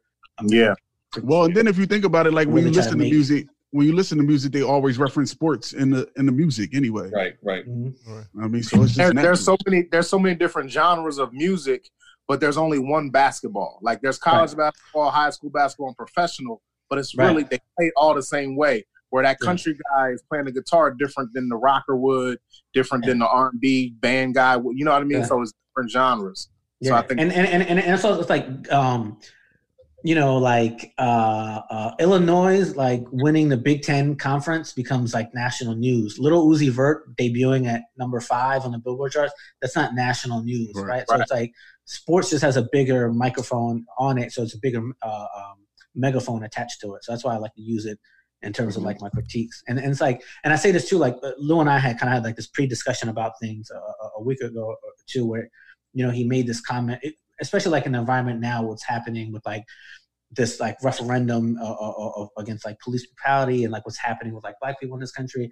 And Lou was like, yo, I always felt like I didn't have the views like separate to anything. Like you always felt like you were a part of it. But that's particularly why I like to use like sport as a metaphor for this, right? Because it's nothing clear to use for shit when you're critiquing and pointing at the parts of America. And when you think about the ideals of sports and togetherness and I want to say like unity on some shit like all lives matter shit, but it's just a fundamental underlying shit where it's like, this is the way it's supposed to be. You see how it works, or this is the way shit is not working over here. Now you mentioned your company a couple of times, but did you say the name of the company or? No, Smarty Art. Smarty Art, okay. Yeah. I don't know if the name helps me with anything, but it's Smarty Art. It's just the idea of you know, it's part like intelligent content, but also like asshole-ish, right? Like Smarty Art, motherfucker. I created it because years ago my man was working at Nike and we went to this Nike ID event and we got a pass to like break all the rules to make our own Nikes. Picking any like material and this and that, whatever, because these have like constrictions of how you can make your own sneaker. This shit lifted everything, and people are like, "I'm gonna put my name on my sneaker." And I'm like, "Fuck that! I'm not gonna put my fucking name on the sneaker." And I was like, "Damn, I need a name." And somehow just Smarty Art popped into my head, and I put it on my sneaker. I still have them. And then I was like, "Yo, that's gonna be the name of my company." And then like 3 years ago, I like paid a designer to create a logo, and then it's kind of just been this like empty vessel for a long time. Me trying to find definition, but probably like in the last like year and a half, it's been like, all right, this is what it is. We're a development company. Right. Nice. Well, now here's an interesting question, real quick. Now, if I'm a hip hop fan that is a young kids get off my lawn type of hip hop fan, what are the 3 artists today that you would recommend? That's a great for question. somebody like if I was that kind of I'm not, but if I am, because shout out to the baby. Baby's dope. I like the baby a lot. Yeah, that's a good question. You're kind of not ish, if I remember from when you was at my crib. No, I'll say I think Polo G is really dope. Okay. Kid out of Chicago. He just dropped his second album maybe like a month ago. I think it was really dope. He signed to Columbia. I think he is able. He's not necessarily. He kind of has that like evocative, emotional pain thing that SoundCloud rappers have, but he's not necessarily a SoundCloud rapper. Not necessarily. He has some remnants of like drill, like Chicago shit. He's from Chicago, but I think Polo G is like really, really dope, talented kid. One of my young favorite rappers. Who else? Dropped the last month, didn't it? Yeah, about a month ago. Yeah, I think Fabio Foreign is dope. He has an EP to just drop. I think with like Brooklyn drill shit, like like all of it sounds the same, but it's popping. Yeah, but I think he's a little bit different. It's funny because it's like with that scene, it's really like Pop Smoke, Chef G, and Fabio Foreign. Pop Smoke had like a really arresting voice, but some of his rhymes could really be cringeworthy. Like you still really like learning how to rap. But I think this Fabio Foreign EP is pretty dope. I like it a lot. Who else? I'd say Fabio Foreign, just to check in what's going on with New York. Polo G, young talented rapper. Who else? Little Uzi Vert's not young, but he has my favorite album of the year so far. Is there a king of New York right now in hip hop? Cardi B. Yeah, I think so, right? It's like I think that's also like a stale conversation. Like the king of New York mattered because the king of New York used to also be the king of the game, where that's not like the bullseye doesn't fall on New York's shoulders. So it's like if you Complex did this story like 3 weeks ago, who's the king of New York, and I rolled my eyes. I was like, why? And you know, and I mean, it's Cardi. It's really Cardi.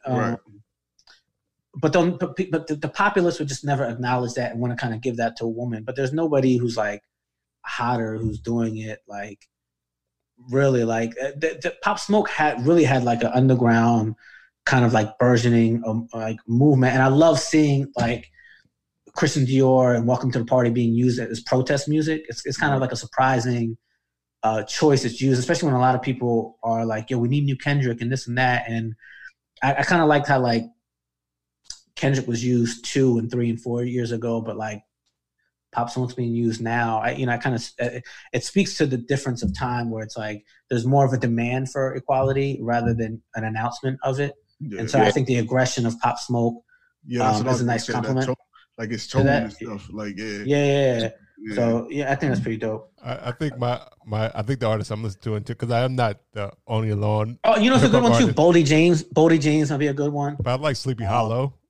Boldy James did an album with Alchemist. I think that's probably like a good one. Jay, what'd you say? What you think about Roddy Ricch? Yeah or nay? Yeah, I mean, he's out of here at this point. I hope he gets nominated for Best New Artist. They just changed the Grammy nomination and rules, and it's kind of bullshit. But I hope it becomes bullshit that helps benefit him. But yeah, Roddy's out of here. Roddy Ricch was the first artist that my son told me about, and you told me about. So that kind of like generational gap was actually formed, and I was like, he is kind of dope. So I like. You know, for a long time, like, because, you know, with Josh, like he into rap and shit, right? And so he used to always like play these weird artists to me. Well, I would consider them weird because they wasn't my Jay-Z, you know, my Pac and Biggie shit, right? And Get off my lawn, Yoda. But that's the thing. Like for a long time, I was hating on these artists, and then I'm like, yo, you know what? I'm gonna not hate on them because some of them were actually dope. And then another thing was like, we had some dumbass artists that sounded stupid. We had dumbass artists too. We've covered quite a bit.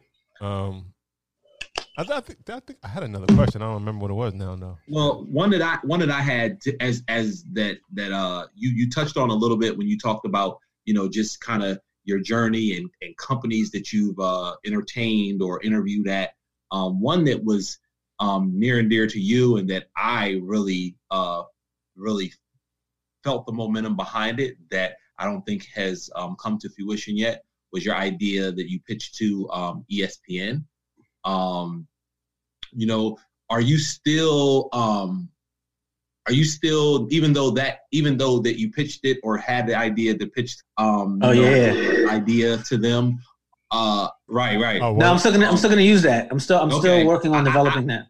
Yeah, I didn't want to I didn't really know how to touch on it exactly without giving out your idea, but it's one that I know that I felt like will be super impactful.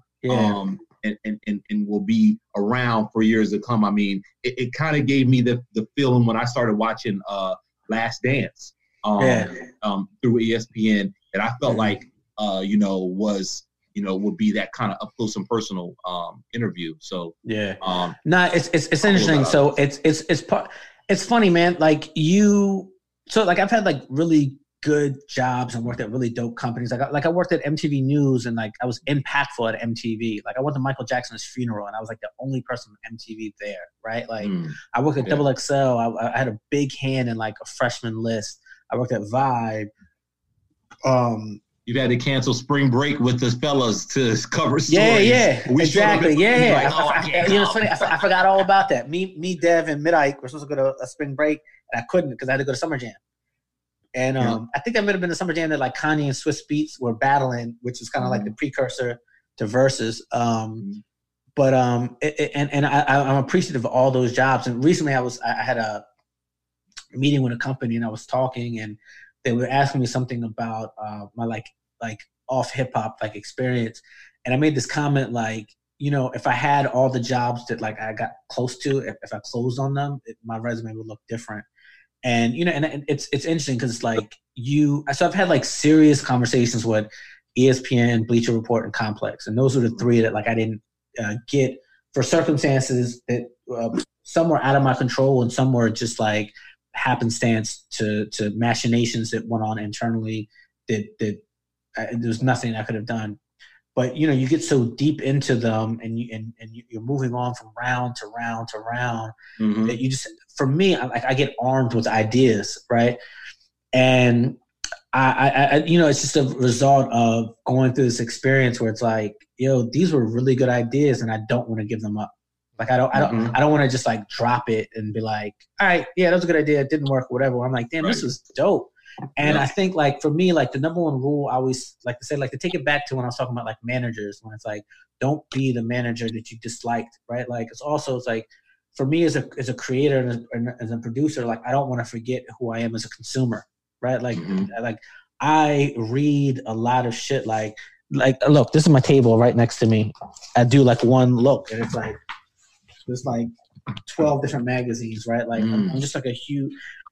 And that's like 12 magazines of like 40, right? Like I'm just a huge consumer. I forgot I even had this. The Kobe anniversary is an issue. I got that, John. I'm just a huge consumer of content, man. Like reading and writing and watching different things and listening to different podcasts. And you know, there's things that I get excited about of like, you know, storytelling devices and techniques and coverage and different things and even when like certain places do stories and I'm like, nah, but you didn't get it. Like, this is what we remember about it. That I just don't want to like let go, where I'm like, damn, this is a really good pitch. And I'm like, I gotta figure out a way. And I went through this experience. So I've like danced with ESPN twice. And my second time dancing with them, it was like I met with them in New York, LA. I went to Bristol to the campus. Like they invited me and my wife up there. They pointed to different like communities to live at. They were like, look at places to live at. Like I was in deep, and I just had this idea that I thought was just really like sterling, and it fell through. And so then I'm like reverting back to like music journalism.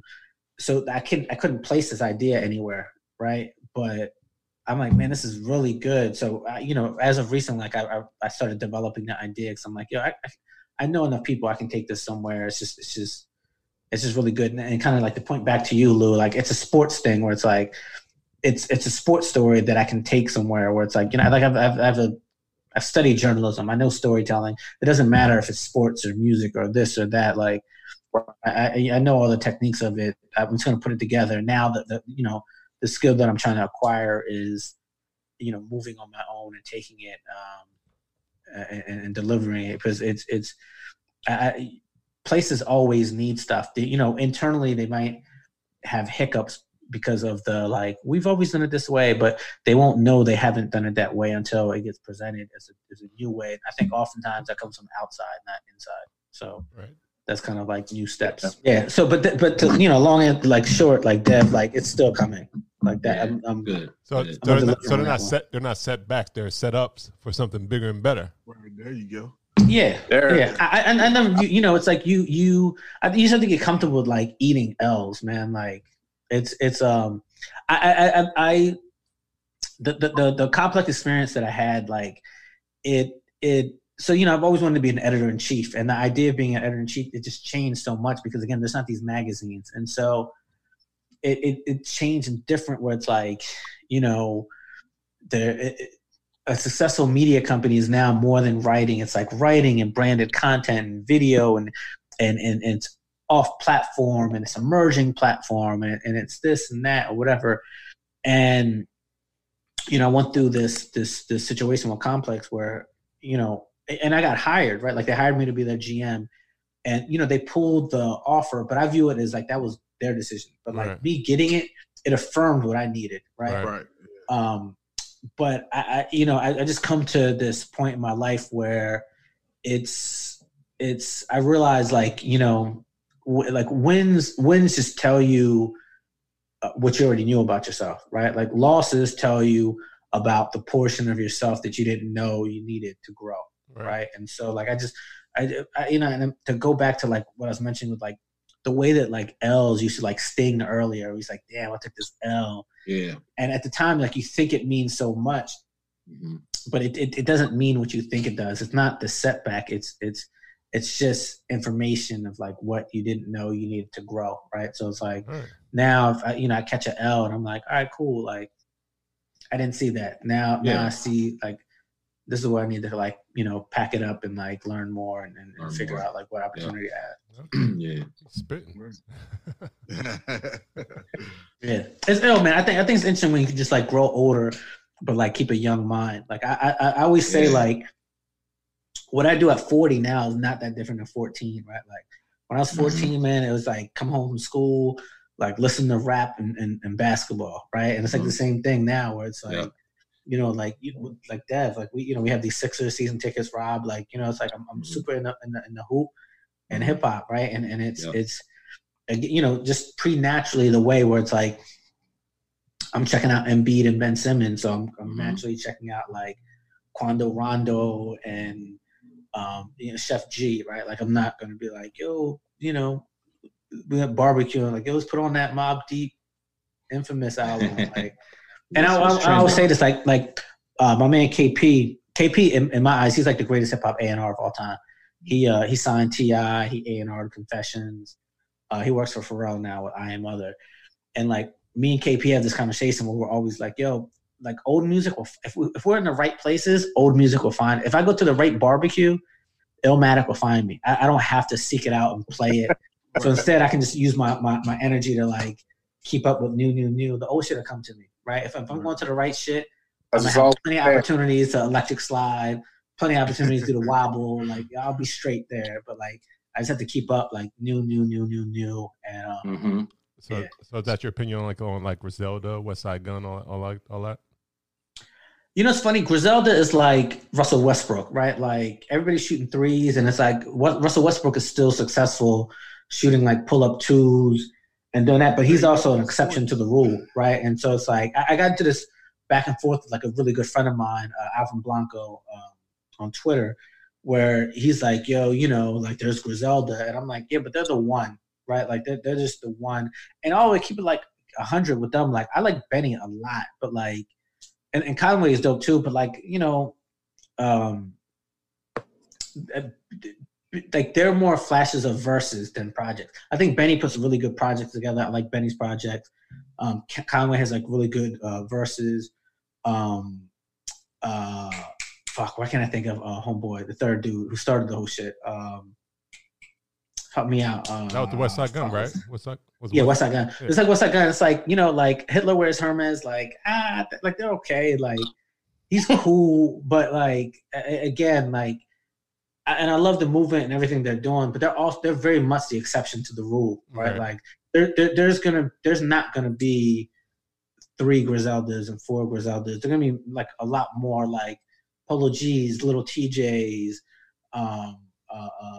and just like all along like that line. Like I mean, it's just tilting to where it is. Like just the currency of lyricism is just not the thing right now. And do you think that will?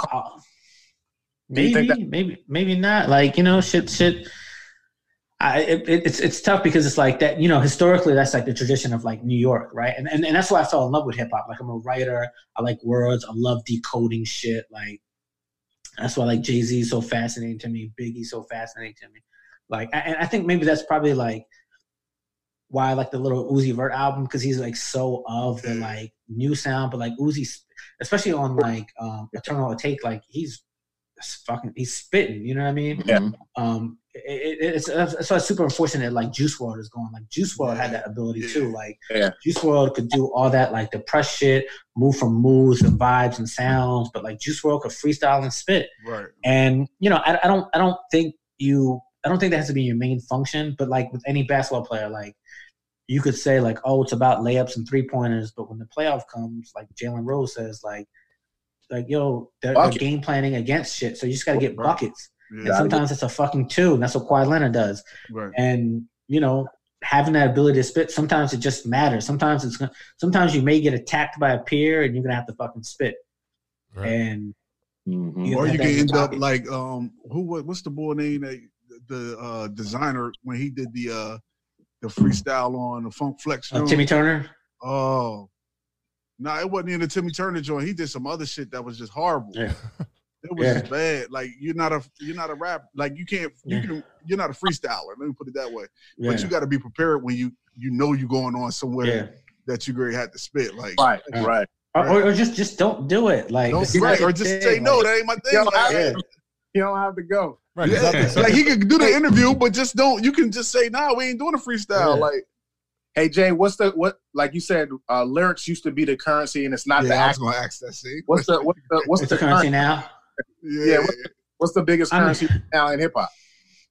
I guess vibe and moodiness of it. Yeah, it's a lot of remnants. Not even a lot of remnants of like SoundCloud rap. No, production plays a part in it, but it's it's production meeting like, and I think you see that reflected in like what the Grammys were trying to do when they renamed Best Rap Song Collaboration into Best Rap Song, Best Melodic Performance. And so, they're trying to stay on par, but like, that category, it's funny because I just did a live interview on that like 3 days ago, but it's like Best Rap Song Performance. It was very clear. You got what it was. It didn't need to be renamed. It needed to be nominated better. Right. And I think them changing it to Best Melodic Performance is like, on one hand, it's like, all right, cool. It's kind of in the idea of now, but it's so cosmetic. And I say this a lot. I'm somebody who like, if you follow me on Twitter, right here. Oops. If you follow me on Twitter, like I'm very hard on the Grammys, man. Like I rail against the Grammys almost anytime they release information because they're just so robotic and they just don't. Operate like a group that cares about music, and they operate under this like when they say like it was approved by the board of trustees, it sounds like it has this weight. There's 4 of them. Like fuck out of here, man. Like there's literally more of us right here than the fucking board of trustees, right? So they try to throw this weight like the board of trustees approved this shit. And it's like, man, fuck y'all, man. Like Y'all sound like fucking robots, man. Like, just nominate the shit better. Don't change the name. Right. But anyway, I digress. But it's more like the melodic and and I think that's like ultimately will be like the legacy of like SoundCloud rap, right? Like SoundCloud rap, which Juice WRLD emerged from, and Trippie Redd. I think Trippie Redd's super dope. But you know, it's kind of like this mishmash of like this emotion and this pain, and SoundCloud they label their shit like rock and roll, and they don't label it hip hop. I have a little bit of problem with that, but anyway, they tap into this like emotion and sound and pain, and a lot of it is like, again, the remnants influences of like Kanye West 808s and Heartbreaks, which is probably like the most influential album of the past 30 years. Drake and Kid Cudi, and kind of this idea of pain where, you know, the hero used to be, or not the hero, the main protagonist in rap used to be the drug dealer. Now it's the drug user. Right. Yeah. And I think that's changed a lot of the perspective of things, you know? Peace. That was a good line right there. Yeah. That was a bar. I think I said that already. Straight spit. I think you heard me say that, but it's fine. Yeah. But you know, it's funny. There used to be such a huge influence of drug culture. That's a huge influence of depression. Yeah. Like, I mean, I kind of can dig the new music a little bit because it gives the kids an opportunity to express their self in this depressed mode, and like. But the drug dealer used to be like the first influencer, the first style icon, the first hustler. VC funding, the first round of funding, right? And it's funny, like the last conversation I had with Andre Harrell in person, not like through text. We were in Atlanta, and I remember I was at the Revolt Summit, and I go down to the lobby and I see him. He's like eating breakfast by himself, and I go and like I like check in with him. I'm like, yo, what's going on? And he's like, yo, you know, and I think everybody here knows who Andre Harrell is, and your listeners should be, but like who don't, like Andre Harrell is like founder of Uptown Records, discovered Mary J. Blige, put Halle Berry in her first movie, Strictly Business, executive producer for New York Undercover, put Jessica Alba in her first starring movie just with Honey. Like Andre Harrell was like brilliant dude, right? And so I'm like, yo, what's up, Andre? Like, what'd you do last night? And he's like, yo, me and Puff went to the strip club last night. And I'm like, oh, word? Like what's the deal? Like what was popping? Like, what's going on? And he's like, yo, there was all these like motherfuckers that with like these like gold watches, right? And I'm like trying to follow on like what he's talking about, and he's like, I couldn't figure out like who they were. He's like, they weren't tall enough to be like basketball players. He's like, but they weren't grimy enough to be drug dealers. And he's like literally he's like trying to figure out like who they were. And I'm like, yo, maybe they were scammers, maybe they're like pill poppers. But you know, it was just tough because again, like historically, like that, like especially in Atlanta, you're thinking like BMF, or whatever. But again, like the placement of where drug dealers existed is kind of waning because again, like their business is being disrupted too due to technology, just like everybody else's business is being disrupted. But you know, drug dealers should be like a huge influence on hip hop, and you know, it's just changing. And again, like all that leads into like the point, whether I made it or you made it, Yoda, like a point where it's like the main protagonist of hip hop used to be the drug dealer, now it's the drug user, and that plays into now where it's like the currency of hip hop. It's like it's that vibe of you know, loneliness, depression, or whatever, and it first got introduced with Kanye, 808s and Heartbreaks, Kid Cudi, Drake, but now it's that meets pills. Right, yeah. Kind of that's where you get like XXXTentacion, Trippie Redd, Juice WRLD, et cetera, and now it's kind of being updated with like the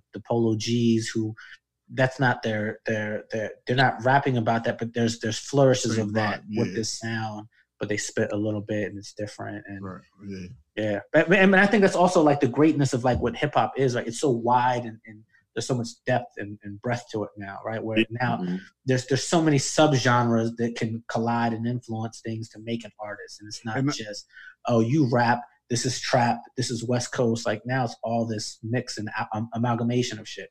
Yo, and I think that's what got Pop Smoke popping, is because like he kind of was taking it back to the hustler, grimy, gangster type vibe versus what everybody else was doing with the whole melodic sound and the freaking auto tune on there and all that shit.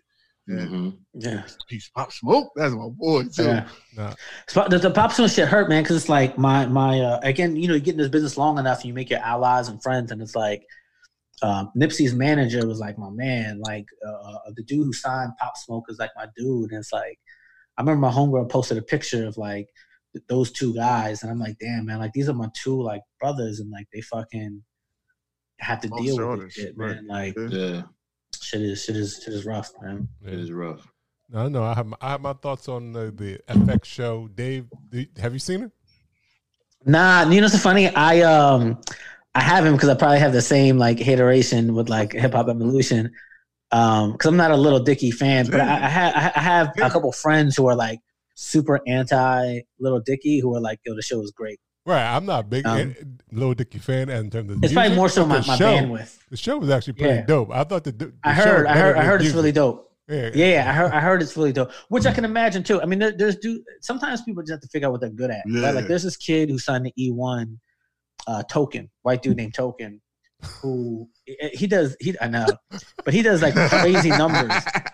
He does crazy numbers, and he's okay. It's not like he's trash, but he also directs his own videos, and I'm like, I'm like, yo, but he's also like 21, 22. Like when he comes 30, I wouldn't be surprised if he becomes Jerry Bruckheimer when he's 30. Right. Like it's like this is the thing you're supposed to do. Right. You're rapping now, but like you should do this thing. And and Little Dicky's kind of that same way, where it's like even if I hate his rhymes, he's an interesting. He has a presence. A character, yeah. There's something that know, like he can command attention. There's value to that. You have to figure out what that thing is, and it seems like the show is that he's trying to do more acting than rapping. But sometimes you need your entry point. And the reason it bothered me goes through other things, which kind of stem back to like why I got into hip hop journalism, where it's like this idea of like protecting this culture, and the fact that like you can like wade through and do this to get hot but move on. Where it's like like ASAP Ferg can't like step his toe in the shit and move on, like you know what I mean. And it's just the politics of that. And I don't mean politics like the bureaucracy. It's just like the politics of like blackness and whiteness and privilege and not like that like bothers me sometimes. Where it's like you can do this for a second and you have the privilege to move on, where it's not like that nobody's signing Ferg to do some shit, and I think Ferg. I think that'd probably be a pretty good show. I think Ferg should be a director. Like I've had long conversations with A$AP Ferg where I'm like, yo, the way he speaks and thinks, I'm like, you should be a director. And those opportunities aren't coming to him for reasons that are embedded into the structure of how this country operates. Right. I mean, unfortunately, sometimes sports, Lou. Unfortunately, we have to sometimes do it ourselves and make them come to us. Right. Yeah. So you gotta do it yourself. But that's the thing too. I'm glad you brought that up, Rob, because I was thinking about this yesterday when I was running. Now I'm all the way charged up. But it's like, with hip hop, with the business of music and how shit operates, like they pop music and other sounds of music, they sign artists to invest in them. For black music, they want them to prove it first on their own. Right, Get hot, rapper. Right, show me your numbers, and then I'm gonna bring the bag to you. When it's like, yo, for pop and those other shit, they invest in the talent. Right. For other shit, they want to invest in their proven ability, and it's like, no, don't invest in my proven ability.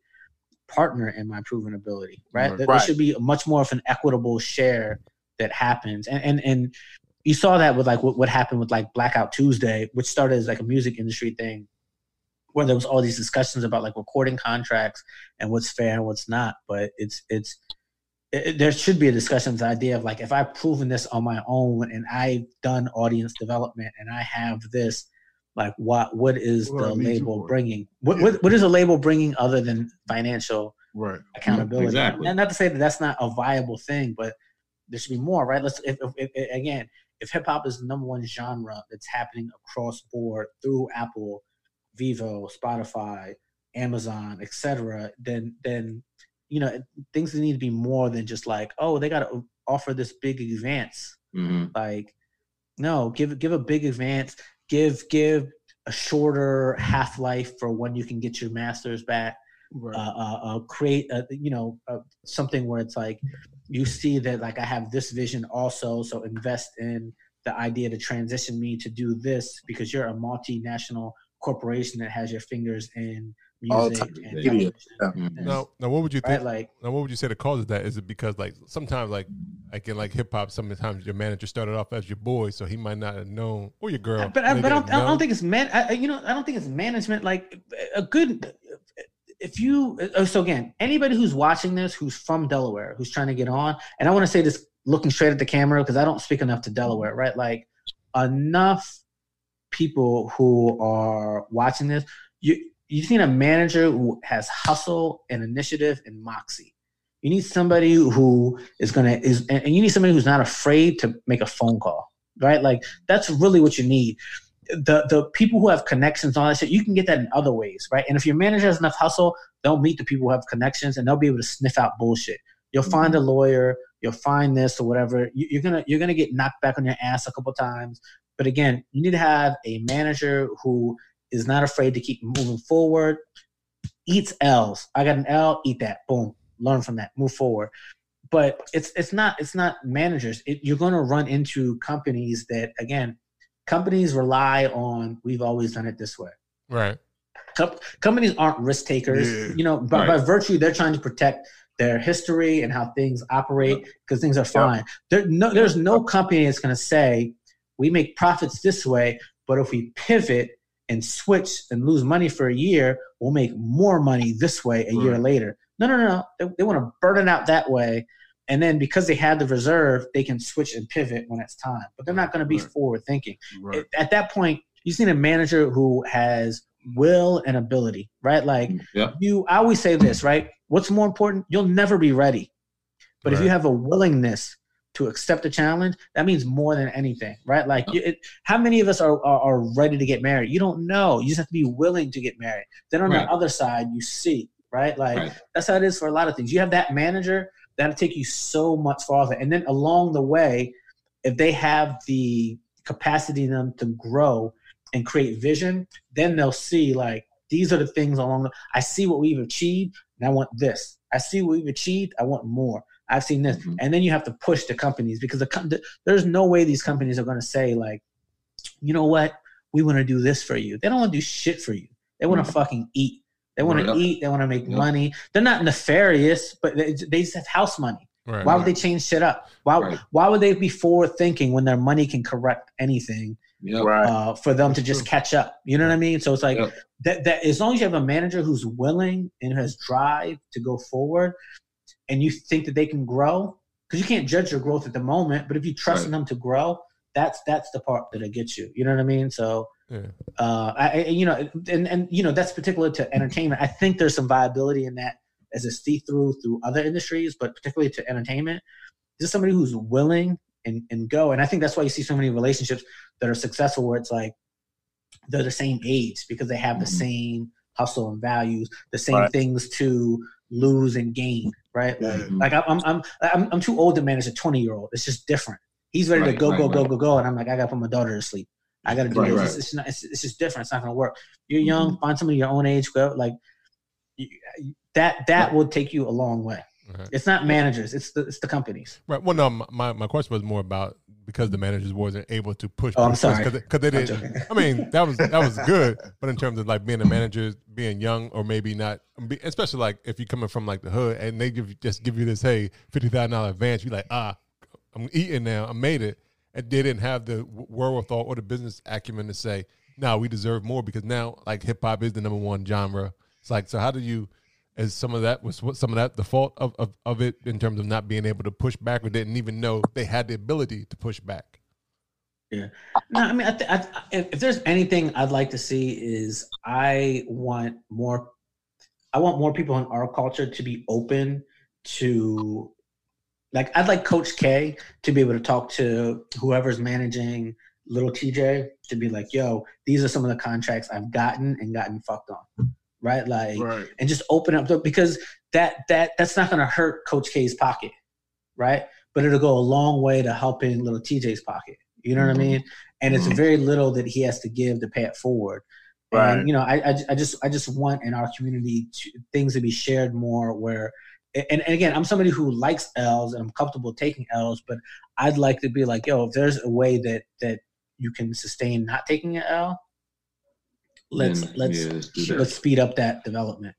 I'd like to see that a lot. And I think, especially like sometimes lawyers are handcuffed on like, confidentiality agreements, but like our lawyers in our group, like our Black lawyers and Hispanic lawyers, like they know the most. They're going through contracts with artists and executives, and I would like some bit of like them sharing more game just across the board, Yeah, I can dig it. All right. And also too, it's like if you're successful in one, like it's like I've been successful as a journalist, right? There's shit that I want to do as an independent producer, and it's like, I don't want it to be, or if I want to be a book author, right? I don't want to feel like I have to start from scratch. I want to enter the room with the same degree of success that I've had doing. I don't want to enter the room like I'm a new author. Like, nah, fuck that, man. Like I've done this, and that. Like, help me bridge the gap. Like, don't treat me as some shit where it's like it's this or whatever. Like, nah, I'm viable. This shit, or even now it's like I reached out to my homeboy who. He's had some shows greenlit himself and got paid for it. I'm like, yo, I need to pick your brain and talk about it. But I'm like, these are the specific questions I got to ask. Like, I'm not asking you how, I'm asking you how to negotiate. Because I think sometimes people have a reluctance to the how. And it's like, all right, cool. I don't need to know the how. But I need some financials because you know it. And me asking you this is not going to hurt your pockets. It's going to help my pocket. So I'd like to see a lot more of that. Yeah.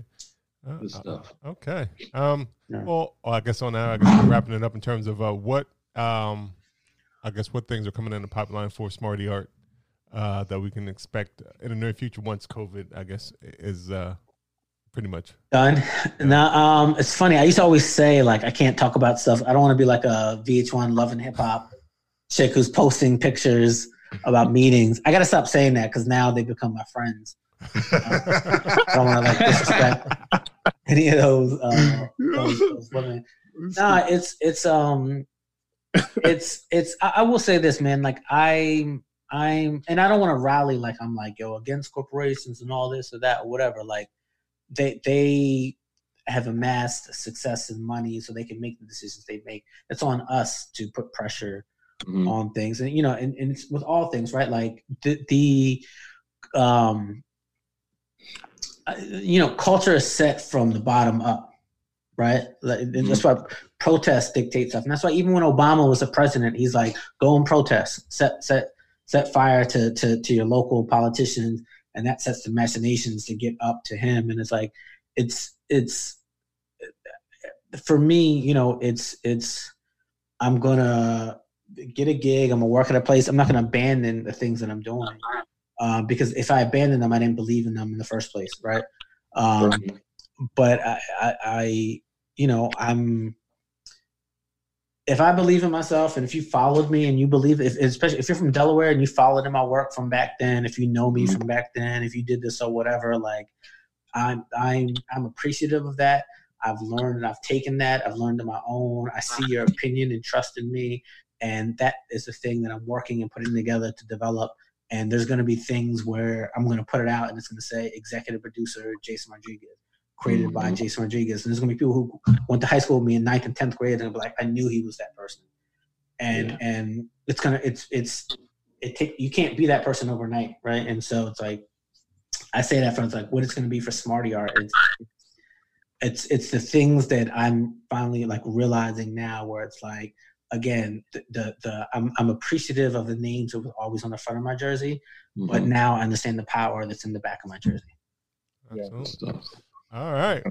Yo, you could do like a documentary on like 4 dudes who do a hey. Do a beer podcast that love hip hop. You know, I put it on my list. I got mad. It's funny. People always ask me like, "Yo, what's your dream project?" And I'm like, "Yo, I dream a lot, man. I can tell you." This is one of them, though. I'm telling you. I could rattle off 15 off the top, you know. But I'll add that. I'll throw that in my Evernote.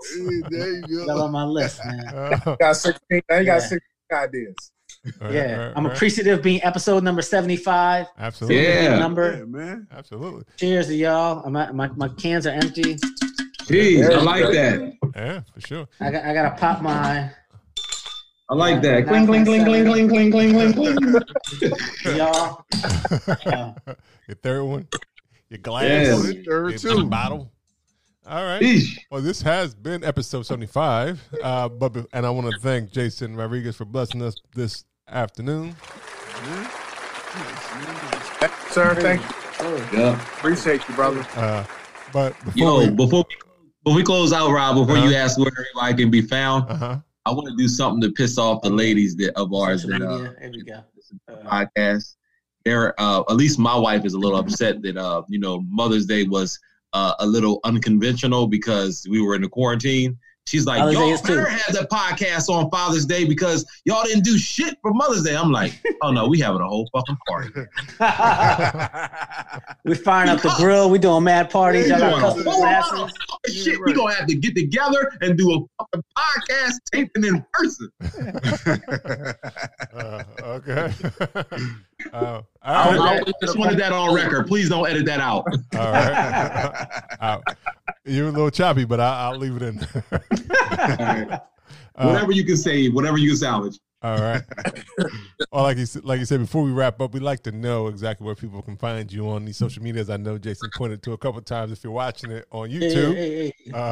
His at Jason Rodriguez, JaysonRodriguez on Twitter and Instagram. That's really where I'm at. I got a Snap, but I don't really snap. I'm on TikTok, but I lurk. So you want to see me as Twitter and IG. I love TikTok. Like that. Me too. I be lurking too. That's all I do. Man, TikTok is that fire, B. Yo, you can be on TikTok for hours, yo. All day. I love it. I love TikTok. Yeah, TikTok. Yeah, Twitter and IG. You'll find me. All right. Yo. And at JasonRodriguez.info. All right. There you go. Okay. There you go. All right, you can find me 302 Yoda on Instagram at 302 Yoda and on Instagram and Facebook at Delaware on Grind. Ooh, Facebook. Yeah, I know you let go. I don't got one of those. All right, Dev. You can find me on Instagram at DevonAaron_the_great. All right, Lou. Thanks again, Black Bobby. Harry. Yeah, we got you. Thanks again. Thrive, my brother, thrive. For the glasses, I appreciate you. Thank you, Jay, for coming on. And for all your beer needs, Lou Belgium, I'm on them Instagrams. Word. All right. And you can check out Bruising Banter Podcast on Instagram, Facebook, and Twitter at Bruising Banter Podcast. And you can listen to the podcast on Apple Podcasts, Google Podcasts, anywhere you listen to podcasts, like iHeartRadio, Pandora. Shit, we everywhere, baby. Yeah. Everywhere. You can't hide from us. Right. This has been episode 75. Until next time. Yeah. Have a good week, everyone. Yeah. Shut up. Peace. Oh, man. This dude is music. We got bottles over here, women everywhere. We throwing money in the sky. You got a lot of